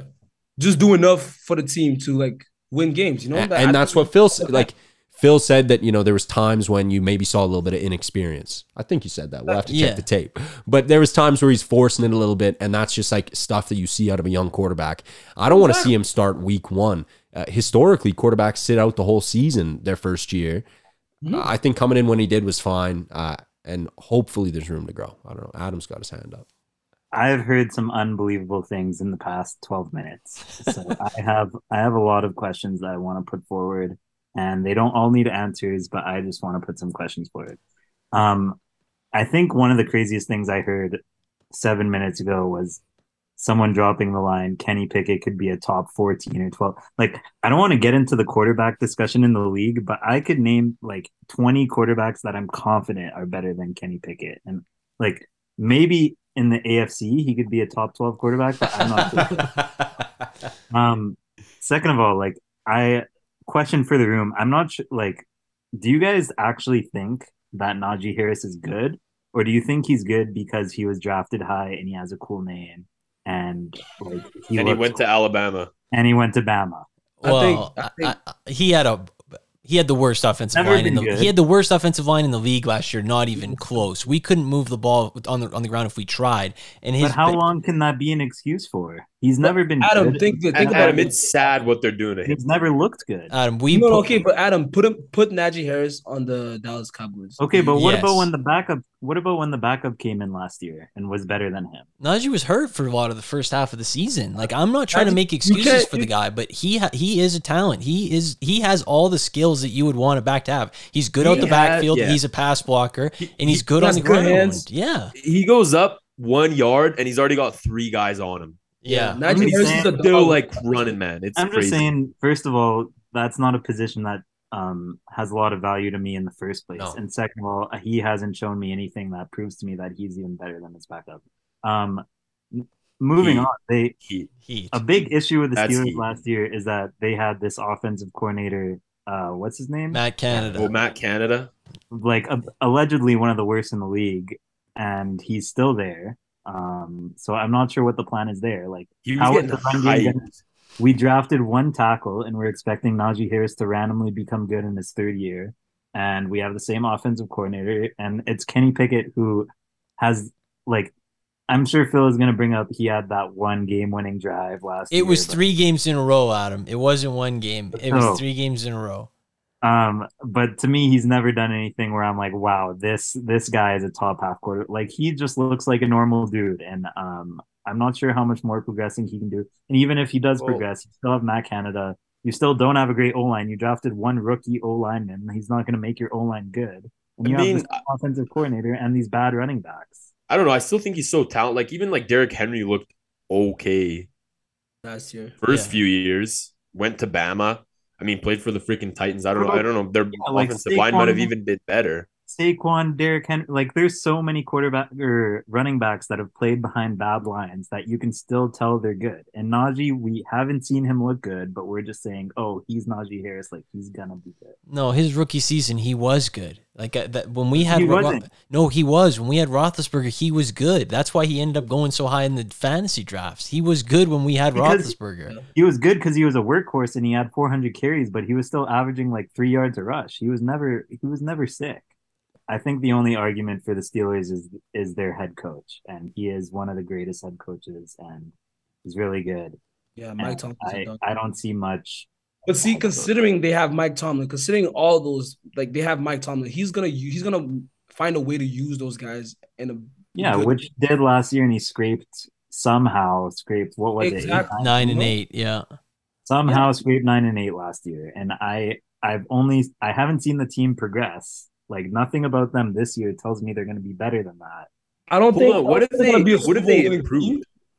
I don't think they're gonna be a Super Bowl winning team, but they have. They didn't improve. They got Allen Robinson, Alex. Yeah, that is heat. That is heat. No. Yeah. But it doesn't matter who they get. It doesn't matter who they get. It's how like they'll like mature into a good team. You know, they have young guys. That's what I'm saying. Young guys that are rebuilding. They're rebuilding like the Steelers' offense, defense. You know, they're like progressing in a way, but it doesn't matter who they bring in. You know. One guy's not going to make the whole team. They can bring in whoever they want to bring in. If one guy doesn't make the team. I think maturing needs to be coupled with upgrades. We talked about how the Ravens have gone better. Like every team in this division has improved and has made changes to try to become better. And I haven't seen that from the Steelers. I don't totally disagree with that in terms of like signings and stuff. But what I will say is they're banking on third-year Freiermuth, second-year George Pickens, second-year Kenny Pickett. They don't need to go out and make these pricey signings, and they've changed 6 starters on defense. They drafted Joey Porter with the 32nd pick. Joey Porter Jr. He's going to play corner. They signed former Pro Bowler Patrick Peterson. We all remember that signing. Why'd you lead with that? That's not just bringing in a guy. That's bringing leadership to the team. You know? That's what I'm saying. I think Adam makes good points. I just, maybe in terms of like roster building, some of the improvement and the potential was not brought in. But I think it's hard to say that you don't even see a path where a team could improve from the product last year when you have the young talent like that, the young quarterback only coming into his second season. Freiermuth, Pickens, a team that like started to put it together a little bit better down the stretch. To say that you don't see them improving and you like don't see that as a possibility, I think. Well, we'll get to the over/under, but you already know. I think I can look at any team in the league and say that I see a possibility of them improving. But at the end of the day, I have to be realistic and I have to pick teams that I don't think that's going to happen to. And unfortunately, I think this is one of them. Well, I do agree with you. A couple things. They won 7 of their last 9 to finish. Pickett was a big part of that in those last minute drives. But I will say that this is a really hard division, like Witonze said. I don't think the Steelers are as talented as the other 3 teams in this division. I just don't. That's why I don't see the ceiling to 10, 11 wins. I don't, I think that the over-under is 8.5. I have to take the over. But I see them, it's because Mike Tomlin walks backwards to 8 wins minimum as a floor. And I think that they have a decent core. I also, I like to do this stuff. 8th easiest schedule. Last year, they played one of the hardest. They were 7th worst field goal luck. They had the worst fumble luck last year.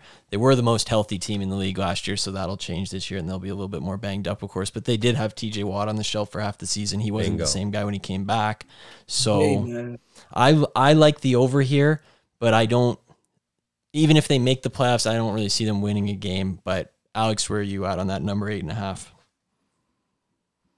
Oh, well, I hate to go 4 in a row, but it's looking tough that I've gone over for 4. But you know what? If I'm going to pick a division to go like all overs in, I think this is the division to pick. I mean, it's just all these teams are quite solid. So like Steelers, like you said, Mike Tomlin just gets to 8 wins or he'll need to get to 9, but like he just gets them somehow. I don't know how. He keeps doing it, but he gets to it, and I just trust him. This is almost like just strictly because of Tomlin. He finds a way. Wouldn't be surprised if the Steelers, they finish the season and they've got a crazy another good wide receiver that came out of nowhere, or they find another defensive prospect that's unbelievable. Like, I'm just waiting for that to happen. I mean, George Pickens is good, but I don't know if he's like we're hitting like Antonio Brown, like, you know what I mean, like those sorts of levels. Yeah. But like I'm expecting him to keep going. But like the Steelers always find these just guys, like these little gems in the rough. So I don't know. I don't have too much to back it up, but I just have a feeling that they're going to go over. You know, in my career on this show, first appearance, I subbed in for Alex. I took an alt line that came back to bite me. But on this one, I'm prepared to redeem myself on the alt line. I don't want even over 9.5. I just want them over Ravens. Give me Steelers over Ravens. When it's all said and done and you look at the table, you're going to see Steelers and then Ravens.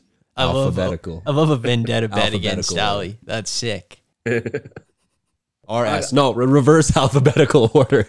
I had to run through it. Reverse alphabetical order. The Steelers will finish on top. I have the Steelers over. I think the reason I have the Steelers over, I think they can beat the Bengals. Personally, I think they're a better team than the Bengals. I think defensively, okay, that's all sick. right. Okay. I think defensively, what they got going on defense, the Steelers, if they stay healthy, the Bengals are not stopping them. I saw them last year. The first game, was it the first game or second game? Yeah, we won that game in OT. Yeah. Man, They had 4 pieces in the off. The Steelers' offense wasn't clicking like that. You know, they were still trying to figure out what they do. You know, so I think the Steelers' defense is really hard, and if they can keep going like that, they can keep building their defense to a strong defense in the division. Their defense can carry them, and their offense can do just enough to win games with Kenny Pickett. The reason I say they can go over 8.5 is because I believe they can beat the Browns. And they can also beat Cincinnati the Bengals twice. I think the Bengals are super overrated. I'm sorry to say this, guys, but yeah, I don't believe in the Bengals. It's not even biased. I just the way I see their team, they've been lucky for the past 2 years. That's a long time to be lucky. Long time to be lucky. They know, man. Hey, I'm gonna be honest with y'all, man. They've been lucky for the past 2 years. Whatever. Y'all can do. But they almost got to the Super Bowl 2 years in a row, though. How's that lucky? I respect the take. It's a big take because not a lot of people. Bengals over under was 11.5. So listen, nothing would make me happier than seeing them finish below the Steelers. I don't like the Bengals much, dating back to the Witonze Perfect days. So I would be happy to see them low. But I think we all know which way Adam's leaning on this number. Yeah, I'm gonna take the under, and I'm just gonna request from Calem. I would love if, like, maybe when you're free, you have a day off work or it's a slow day. I just want to see a list of 18 quarterbacks worse than Kenny Pickett. I just want to see that list. No, but we're not talking about at the end of last season. We're talking about by the time it's said and done this year. I want to see your prediction of the top 14 quarterbacks at the end of the season. Okay, a lot of variables there. I can take a run at it for you. I'm not too busy at work. All right, okay. I'll take a stab at it with you because I agree with you. I think he'll certainly finish. Like, I don't think he's going to be the limiting factor. I think we've seen Jared Goff take a team to the Super Bowl. Like, I don't know. I could see the Steelers. I don't think their ceiling is impacted so much by Kenny Pickett. Obviously, if he comes out and plays terrible, okay. But I think there's bigger holes. When I look at the offensive line and say that's what's holding the Steelers back, I think Kenny Pickett's going to be a net positive for the team. But we got to put the helmet in. So I say Frisk zone would be my vote. For the Steelers. For the Steelers, I would say Frisk zone. I think they're in the same category as the Browns. Does anybody have any objections? And then we can get to Witonze's answer. But any objections to Frisk zone? I think they're good. I'm going to go with Frisky, yeah. Kill. Well, I think they're better than the Ravens.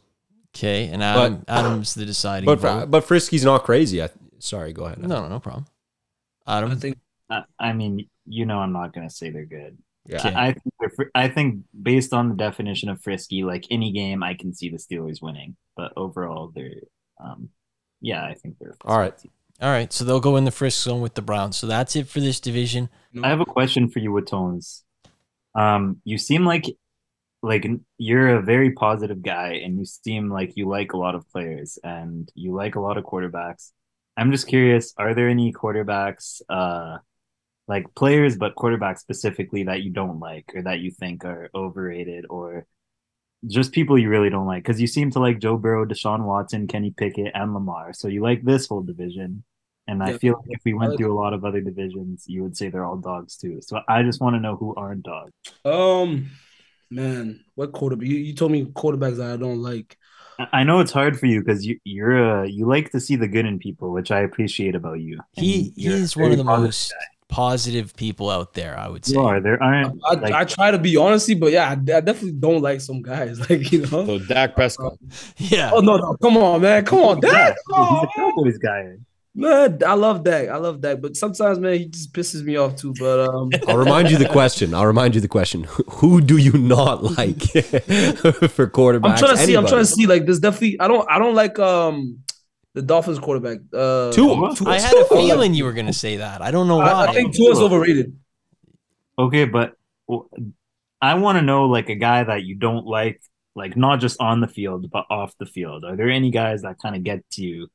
How do you feel about Russell Wilson? Is a better question. That is. He's corny, bro. I hate him off the field.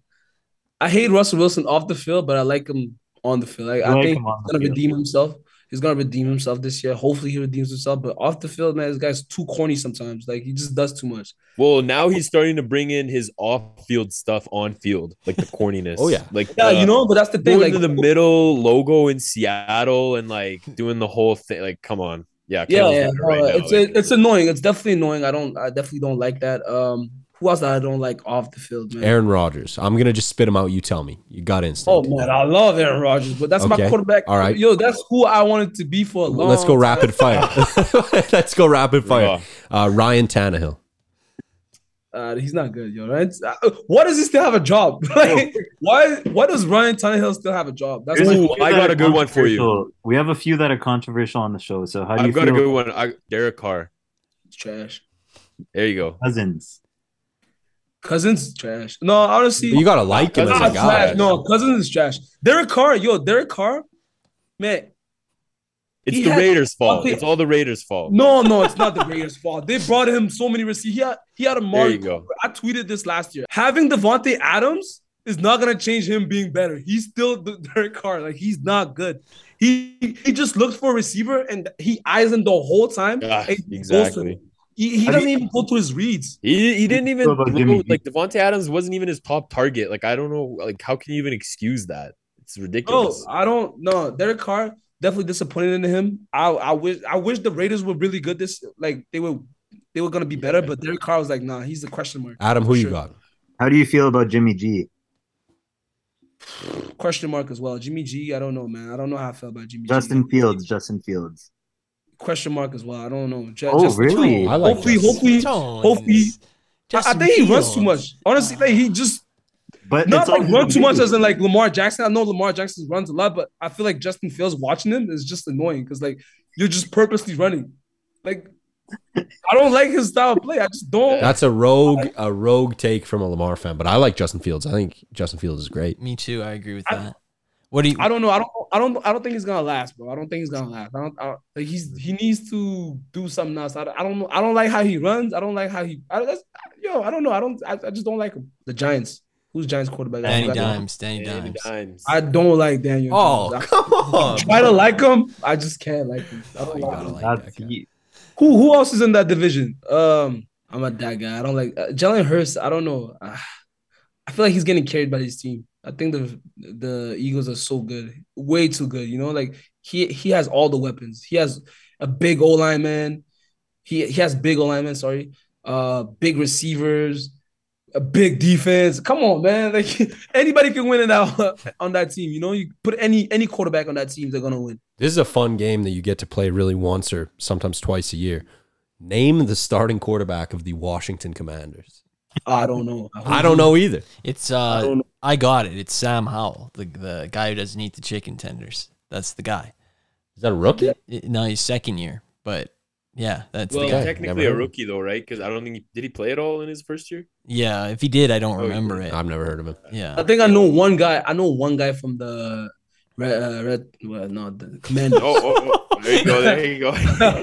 Commanders. One of my coaches actually coached him when he was in CJIP. Tones has connections. Who else did the Commanders sign though? Was it like Jacoby Brissett? Oh, that's right. Yeah. And that's the perfect guy for the Commanders. The Commanders are a team you never know who their starting quarterback is. Jacoby Brissett is a guy you never know what team he's on. He's always on a team and you never know which. That's a match made in heaven. Look out. Give me their over. Commanders over. It's probably like 3.5. Yeah, it could be 9.5 over. That's a match. The guy's name is Saint Just. He's the cornerback. Oh yeah. I know. Benjamin Saint Just. Yeah. Yeah, Benjamin Saint Just. I know this guy because of my coach. One of my coaches, he like coached him. Witonze is the most well-connected man in the NFL circles in this show. He's got a guy in the Falcons. He's got a guy in the Commanders. You know, I don't know Benjamin Saint Just personally. I just know my coach coached him. You know, that's all that matters. You'd have something to talk about if you saw him. That's what I count as a connection. So, yeah, you can consider that for sure. Only thing I have left to ask you, Witonze, is I of course I've mentioned many times already that I do love your Twitter, but there was one tweet that actually really stuck out to me that troubled me that I've been saving to ask you about. And you might not remember this, but on February 12th, you tweeted, and I hate to bring this up right now, but you tweeted, quote, "Lamar Jackson is never winning a Super Bowl in this NFL." And I know you're a Lamar Jackson guy, and I don't know if there's some background to this or if you remember it, but I'm a little worried that you might like the Ravens this year, and you might still be a Lamar guy, but you're worried that he's never going to get the ring. Sean Evans over here brought receipts with him. I think the reason I said that, I was probably saying that because I felt it was like rigged. Oh, I see. Okay. I was like, shit, yo, this is come on, man. I was watching the games and I was like, no, this shit is so rigged. There's no way Lamar Jackson is ever winning a Super Bowl in this NFL. Okay, good. Because I did also find on April 27th, you tweeted, "We're winning the Super Bowl, all caps, Lamar MVP at Ravens." Oh, yo, feelings, bro. Yo, that was when he got signed, before the draft. Yeah. Uh-huh. Yeah. I was getting so happy. I was so happy. That's why I tweeted that, man. I tweet out of feelings, man. That's an unbelievable receipt. And then whatever I'm feeling at the moment, that's what I tweet. Like I'll be feeling right now. Oh man, this podcast is so dope. That's why I'm a tweet. You know. Let's go. I love to hear that. Everybody who wants it, Witonze's Twitter, it's at thekid0811. So you should have let me guess, because I think I would have been close. I think I would have been close on that. The kid. Yeah. And I'll leave with the most recent Ravens tweet that I saw. Ravens are Super Bowl champs this year. Mark my words. So please mark that. Please mark that, man. I'm going to do that every year until they win. I'm like, oh my God, I predicted it. No, what you want to do for maximum clout is you just sit down and tweet out year over year. Take 20 minutes and tweet Super Bowl champs this year. Yeah, like 2016. For the next 30 years. Yeah. And then you got the screenshot. Crazy, and then you got the screenshot. That's the plan. I like that. Well, Witonze, it was a pleasure to have you on. I'm sure we'll have you back if something big happens with Lamar. You bring the fireworks as always, so thank you. Thank you guys for having me. It was a pleasure. Honestly, anytime you guys want me to come through, I'm gonna be there. You already know. And if anyone needs a bilingual analyst, at thekid0811 on Twitter. That's me, That's me. I'm putting in work, man. Putting in work. You love to see it. And Calem will be back, I think, later this summer to do. He wants his own standalone special, dating special. So that would be. I was hoping we would. I like this, First time on a podcast. This is dope. I like that, man. And nice meeting you guys as well, Calem, Alex, man, nice meeting you guys. Adam, you're gonna come on for the dating special. Like we'll get the squad. Yeah. I'll be on. I was just hoping. Like I can't wait. That's what I'm trying to say. Oh yeah. It's actually crazy. I'm going to Paris in August to see one of my boys playing football there as well. No kidding. Let's go. So stay tuned. Keep up with the Paris thing, man. Keep up with the Europe League as well. They're nice. They're getting up there. Let's go. I think that's a good idea. And I'll when you go, I'll message you and you can send me a game recap and we can bring it to the show. Oh, I'm gonna do that. I'm gonna do that for sure. Go follow the Paris Musketeers. You'll see one of my boys is there. His name is Deegan. That's my guy. You already know. I'm gonna shout him out for sure. He was on a podcast recently too. I was listening to his talks as well. It's in French, but if you guys understand French, go ahead and check it out. Oh, you don't have to plug a different podcast. There's only one podcast. It's Flag on the Play. We don't talk about other podcasts.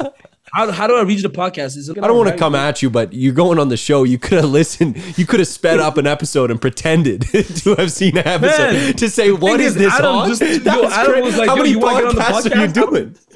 How many appearances are you doing? That's crazy. The first time I came on, I was studying. I knew the segments. I knew it all. I've been busy, man. Yeah. We're all busy. All right. He just messaged me. He was like, you want to come on a podcast more? I was like, bet I'm going to be there. Yeah. This is nothing. That's not a podcast. It was a pleasure. We'll be back with both of you soon, I'm sure. And the rest of this, I think we got, what do we do, Alex? We did basketball, we did gladiators, so people can stick around for that. But yeah. Yeah, what did we talked about for well, they'll listen. So I don't want to spoil it, but but 10. We got into some 10. random segments. Yeah, 10 for sure. Big 10. 10. 10 out of 10 with Tones. You got to say it if you're on here. 10 out of 10. Yes, sir. Let's go. Yo, you make a quick step, yo. This is dope. I like that. Yes, sir. And then we'll get Calem to do the Steelers rating, which I'll cut that in here. So that'll go very well. And looking forward to that. Quickly, I want to do the NFL headlines because there's a little bit out there. DeAndre Hopkins did sign with the Titans. Now this is the Titans thing. They signed Andre Johnson. They signed Julio Jones. They signed Randy Moss. I don't want to tell a guy what to do. If DeAndre Hopkins wants to take the money, take the money. If I was him, I would have signed with the Chiefs or the Bills or the Bengals. I don't really understand what he's hoping to accomplish by signing with the Titans, but I think it's funny that this guy's like still trying to get a paycheck like after being in the league for like a pretty long time. I don't know. Maybe he thinks he's still got like a bunch of years left in him. At least where he thinks he can still money chase instead of ring chase. But I totally agree with Phil. It's a little sad. I'm not gonna lie, on his part, because it's like, dude, come on, like get a ring. Like if you haven't made enough money now, like I don't know. Well, what was the contract he signed? It was like two. It was 2 for 26, but I think pretty much all guaranteed. Like I don't know. I mean, like you said, I'm not gonna tell a man what to do, but I think he would have looked sweet in Chiefs gear. That is a fact. When we get Ryan back for the Saints, we might need to do another equipment draft, and then he might just you might have to pick a uniform color because DeAndre Hopkins Chiefs would be elite with the red sleeves. Fire. Oh, it'd be so dope. He did back in May. He did have a list that he said on Instagram Live of the things he was looking for in his next team, and I think he went 0 for 3. So he said, quote, I'm looking for a quarterback that loves the game and brings everybody on board with him. I don't see that with Tannehill, but that's okay considering he Tannehill can't even look at Malik Willis or Levis. Yeah, exactly. Like they're going to take my job. All right, buddy.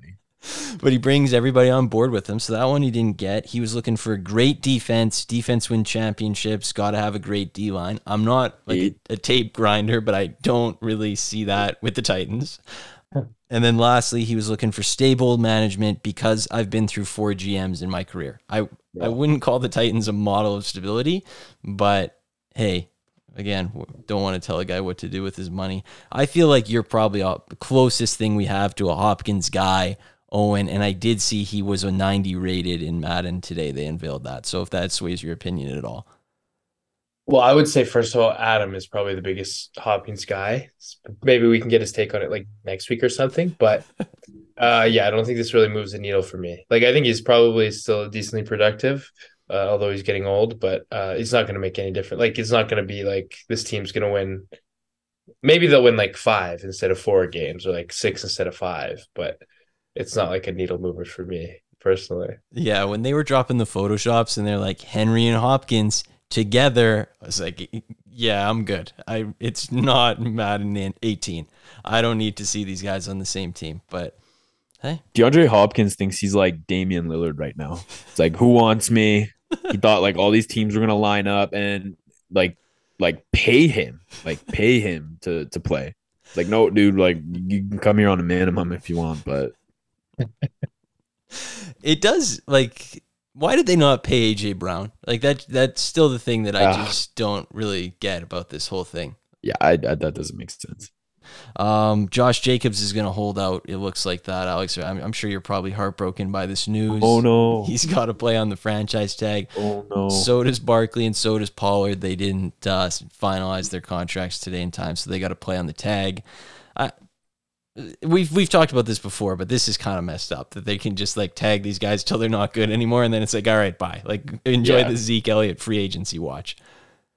It is heat. It is. Zeke hasn't signed yet, eh? No, still waiting. Interesting. Maybe you could sign him because I think your backup's Amir Abdullah. So maybe If Josh Jacobs is going to hold out, you might need him. I'm down for some Zeke. Yeah, that'd be sweet. I would say he'd look good in Raider colors, but I don't know somebody who wouldn't look good in Raider colors. But I feel that's like also true. Him particularly, that might work. Do you think he's going to get signed? No, yeah. Zeke? Yeah. Yeah, he's got he's got some like Tampa Bay Buccaneers on him or something. I could see that. I could see the Jags being like, yep. Yeah. One of those Florida teams, like the Texans even, that makes some sense. They like try to like smooch some Cowboys fans over. What about the maybe the Bills? Did they address their like are they still riding like Singletary? No, they got Damian Harris now. Yeah, true. Maybe Rams. Like, I just want to play for McVay. Out of him, Kareem Hunt, and Fournette, I feel like Fournette's probably the least likely to sign. That would be my guess. I think Fournette's like done. Yeah, but he still wants to go to a Super Bowl contender. People forget that. Does anybody want anything on Phil Rivers' 10th kid or Tom Brady, Kim Kardashian rumors, which was like 2 weeks ago, but we didn't get to talk about it, so I felt like it had to at least get a flag in the air if somebody wanted to grab it. Or the Chiefs superfan committing like fucking what did he steal, like $500,000 in robbery? That guy's nuts. I read an article about that guy. That is crazy. Yeah. Yeah, that was kind of wild. When I read that story, I was kind of floored because like they actually like show him on TV quite a bit. He's always there, like the guy. He's the gorilla, yeah. Like, you know him, like you know him if you watch football, you'll know him, and yeah, wow, like I mean, damn, that's kind of crazy.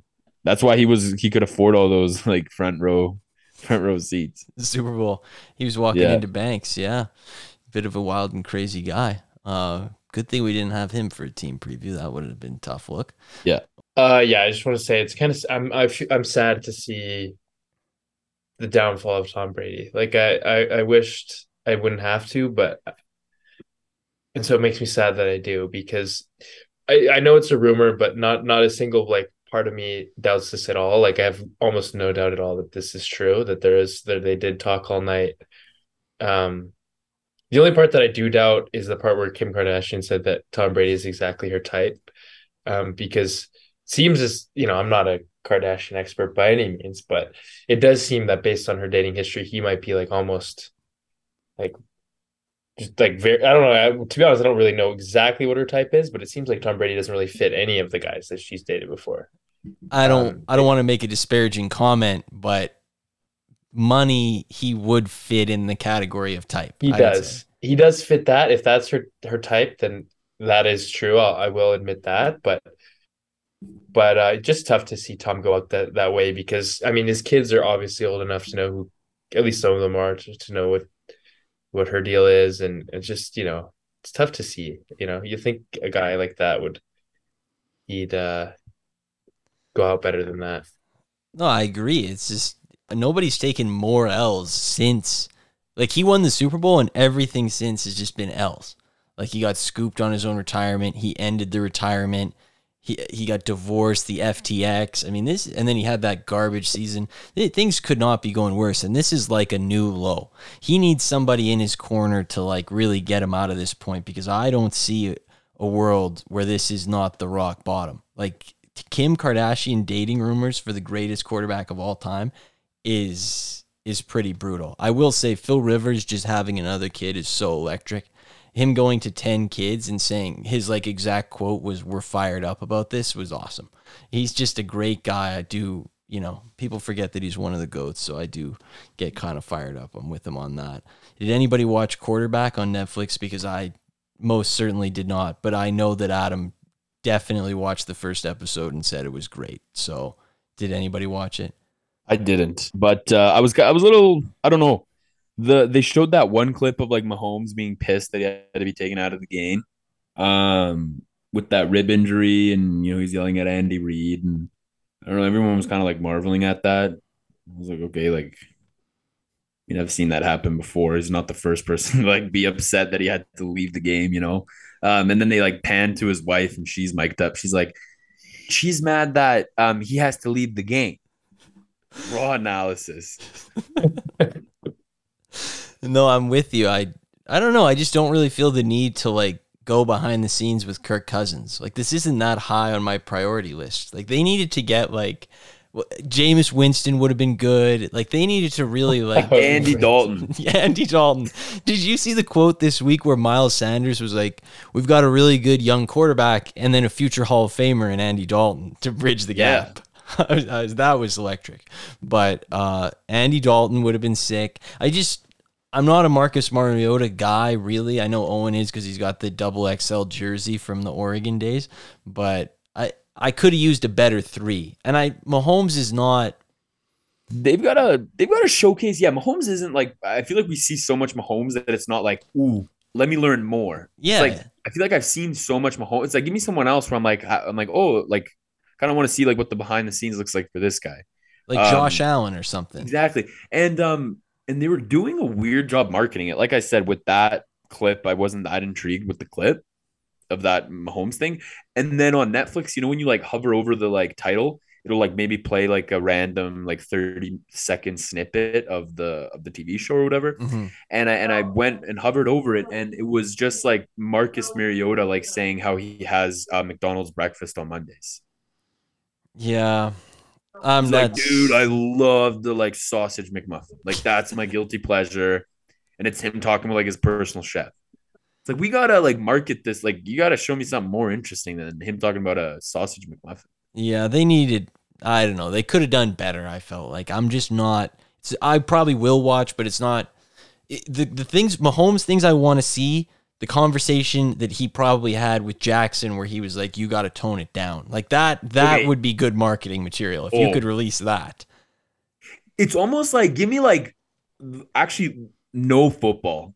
Yeah, I want just all like what are you like as a person? Like I actually don't want any of the football. Like I don't give a shit if you're gonna go and like show us like clips of you throwing a ball at practice. Like I don't really care.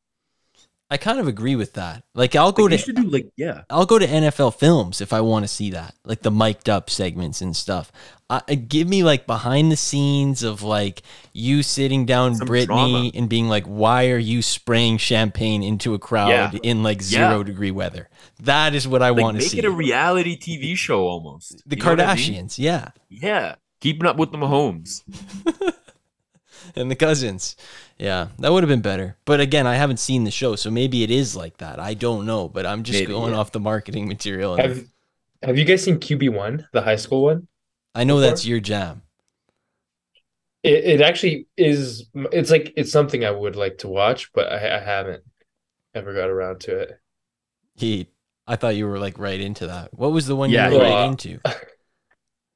I used to watch Steely 11 all the time. That's the one.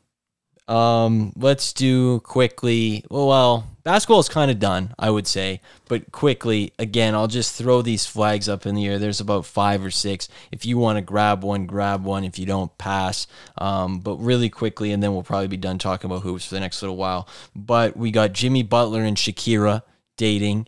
Britney Spears and Wembanyama, again, 2 weeks ago, but didn't get the chance, so throwing it out there. The Suns signed Bol.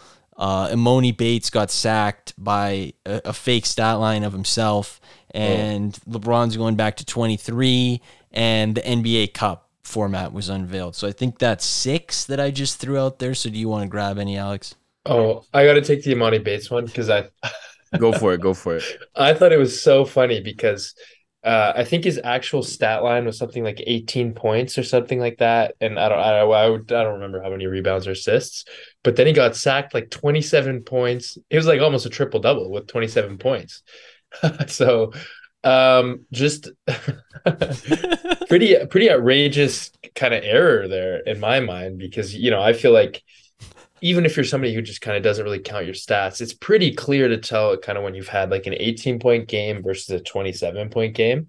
Like those dude, no one's feeding you 25 shots in summer league. Yeah. Like, yeah. But I think as more comes out about this guy, I think it's pretty interesting because, he's a big Ja Morant guy. He's kind of, he seems like he's a bit, so I was happy to see him, I was interested to see him kind of gas himself up. Did you see the video today where they were like, have any like NBA like stars been like guiding you? And he basically ripped off every single star in the NBA. I'm like, okay, like he was like Donovan Mitchell, Melo, KD, Zach LaVine, fucking named like Ja Morant. That one's not hard to picture, but he ripped off like 8 or 10 guys. I'm like, all right, I don't know, like, you know, Donovan Mitchell's like staying up late at night, like texting, you know, like what to, you know, how to pursue your NBA career. So I'm kind of all in on this guy. The more I find out about this guy, I'm just all the way in. The fake stat line is like an all-time thing. That's just I like you said, the fact that he like was like scrolling and he's like, damn, I kind of snapped. Like 27 points, like almost a triple double. I was going in. I got to repost this. That's actually sick that he like has that short term of a memory. That's just something that actually might indicate that he's actually good because he's just that forgetful. He's like, oh, I just had a raw game. Like next game's going to be even better. That's the mindset I like to see. Is there any you want to grab there, Alex? Well, yeah, just like the NBA like tournament and the format. I thought the format's interesting. I kind of like the draft. But I was under the impression that it was going to be like all mixed. Like it didn't have to just be like Eastern Conference groups. I thought it would have been cool if they just mixed everybody in together and you have like a Lakers, Raptors. Spurs. I think they are mixed in together.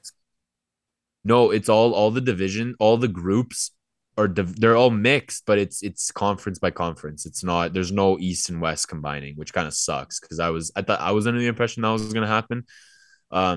Maybe they can always switch it, I guess, but you know, they'll probably let it run for a few years. But nonetheless, I like I said, I think we talked about it a little bit on the last pod, but I'm actually pretty excited. I think it's gonna make that November, December area much more interesting. So I mean, hey, a cup's a cup. I think people are gonna want to win it because it's like obviously the first, and it's in the beginning stages of it. But I've heard a lot of people say, well, what is it like? What is it worth? What is it for? It's like, it's a brand new tournament. Like, let it breathe. Like, give it 5 years.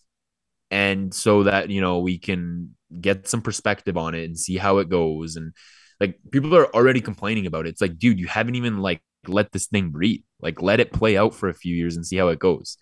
And I hope like, it'll be a single knockout or single play elimination. And that stuff's always fun. I mean, you could get some crazy teams, you know, meeting in the semifinals or finals. So I'm all for that. If that means that the Magic can, you know, make it far and get into the finals or something, or, you know, other teams like that can make a run, I think it'll be much more interesting. I gotta say, I like the idea, and I like that they did it on Tuesdays and Fridays in November.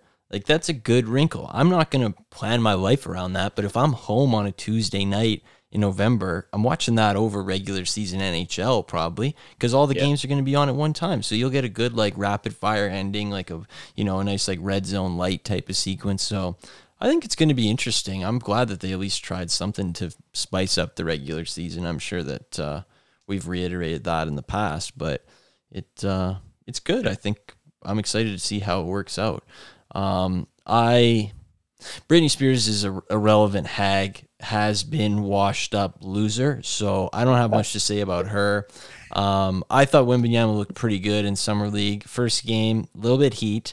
The air ball was a tough video, but the stat line, people forget, they just skip over the 5 blocks, which 5 blocks is 5 blocks. So he's going to be a star. And again, Britney Spears is irrelevant, washed up, has been only famous because of her documentary the last couple of years. Otherwise, the kids wouldn't know her. So we're not fans of her on this show. I've made the decision for everybody. And I don't appreciate Alex and Owen and Adam going against Wembanyama now. They think it's funny. They put his stat line in the chat. They say heat. They say, oh no, bad debut. Delete this video. Hornets just picked a guy who's better than him because he crossed him up. It's all just haterade. They don't like us because they aren't us. So it's fine. I'm okay. I've come to terms with it, but I don't appreciate it. I would like that on the record. So anyway, well, let's do the movie. But if there were the two. Owen, the plain girl, you said she was, the white whale of this show. Can anybody find her? Because I do actually feel like she actually spotted something. I'm not even being facetious. I think she spotted something, and I think the thing killed her. I think there was actually something that was not real. I do too. I think that everybody that's doubting her is arrogant. I believe her. Yeah. Justice for this woman. She saw something, and she wasn't crazy. You could tell.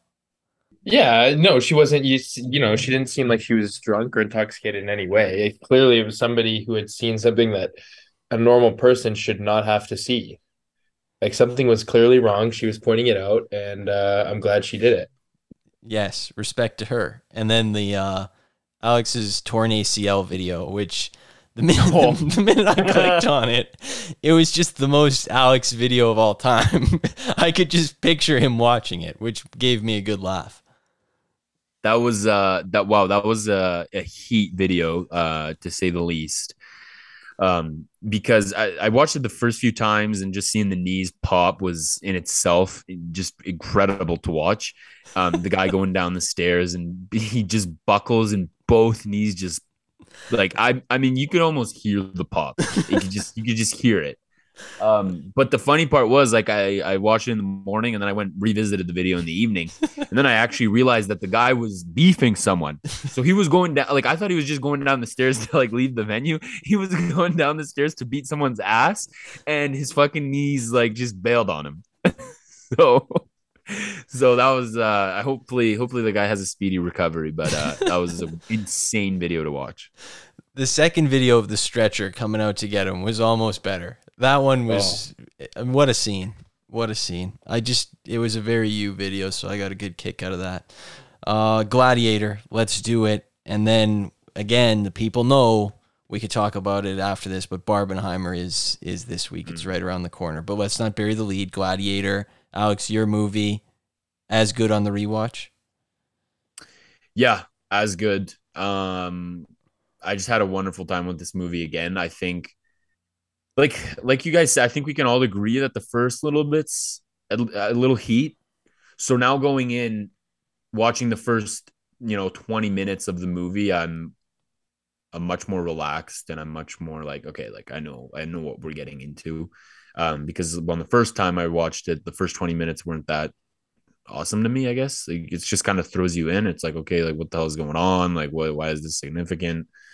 And Adam made a point earlier. He before we started the show, he said that, like, you think it's just this about like this like warrior, just going to be a bloodbath, a lot of action type movie, but like it's actually a wonderful story that develops as the movie goes on, and the significance of it. I think it's going. I think at least I felt like I had a like it just I don't know. You kind of have a connection with the character. I thought Russell Crowe did a really good job portraying. I think his name's like Maximus. Yeah. Something. And yeah, I thought it's filled with great actors too. I thought Joaquin Phoenix was really good. I thought he played his role incredibly. And it was just I've always kind of been fascinated with ancient Rome. So that's probably another plus as to why I like this movie as much as I did. And then the ending was just I loved that. I loved the ending. I thought the music, Hans Zimmer was in his freaking bag cooking up that song. Like the fight scene at the end, it was great. And it's definitely a movie that for me will be a rewatchable for a long time. So it's definitely one of the best movies I've watched. Yeah, I loved it too. I thought I thoroughly enjoyed it. I was going into it kind of I didn't really know what to expect, but I thought Russell Crowe was great. I liked Marcus Aurelius. I liked the historical aspect of it. I love the action was sick. Mm-hmm. The opening scene where they're at war with like the other tribe was just so good. And yeah, Russell Crowe's character was great. I just enjoyed every minute of this movie. I love a classic revenge story. Yeah. And I think this was just like the most classic. Well, I thought it was also sick, like just the way he works himself back. to get to Rome, to get to back at the king, and just that story, like him like being at the top, falling to the bottom, and then going back and getting his revenge was just excellently done. It was really good. You say you're fascinated by ancient Rome, and full disclosure, I did see the fight scene at the end, but I didn't make it to the last 20 minutes. I wish I could have seen it, so I'll take the L. Hand up, I didn't finish this one.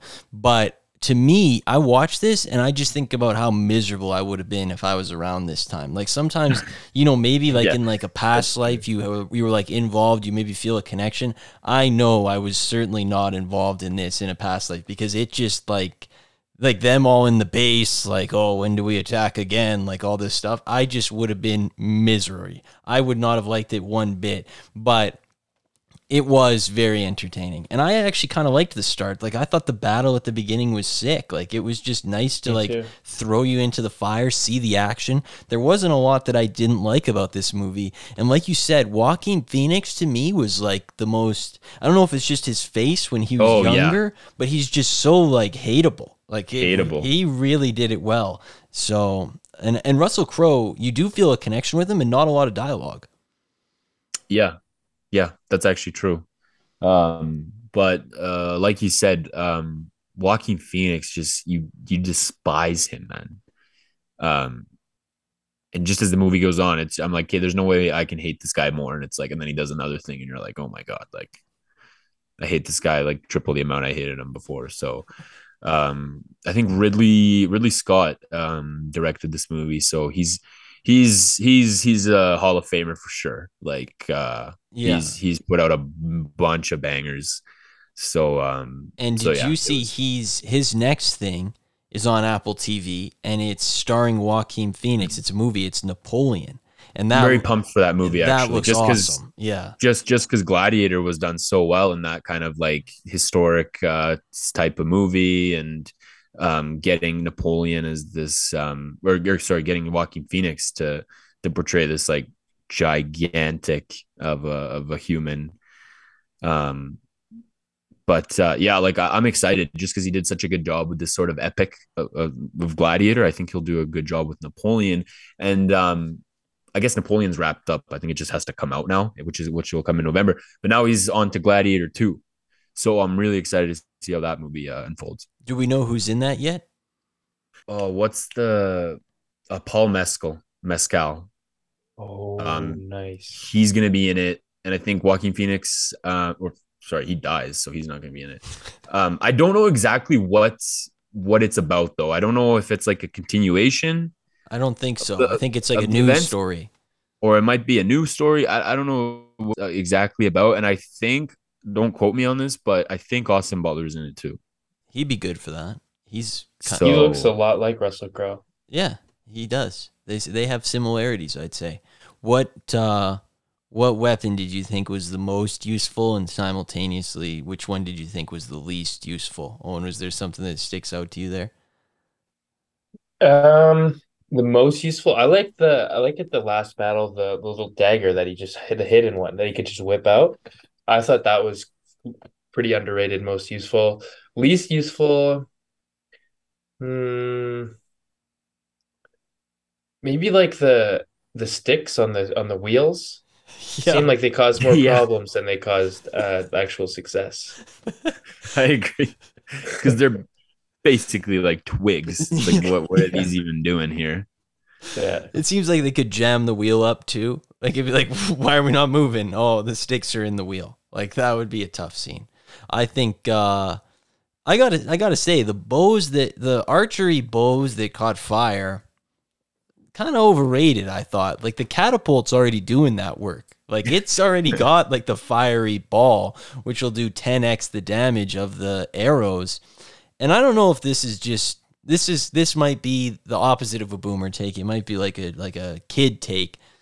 But is an arrow really going like through my whole body?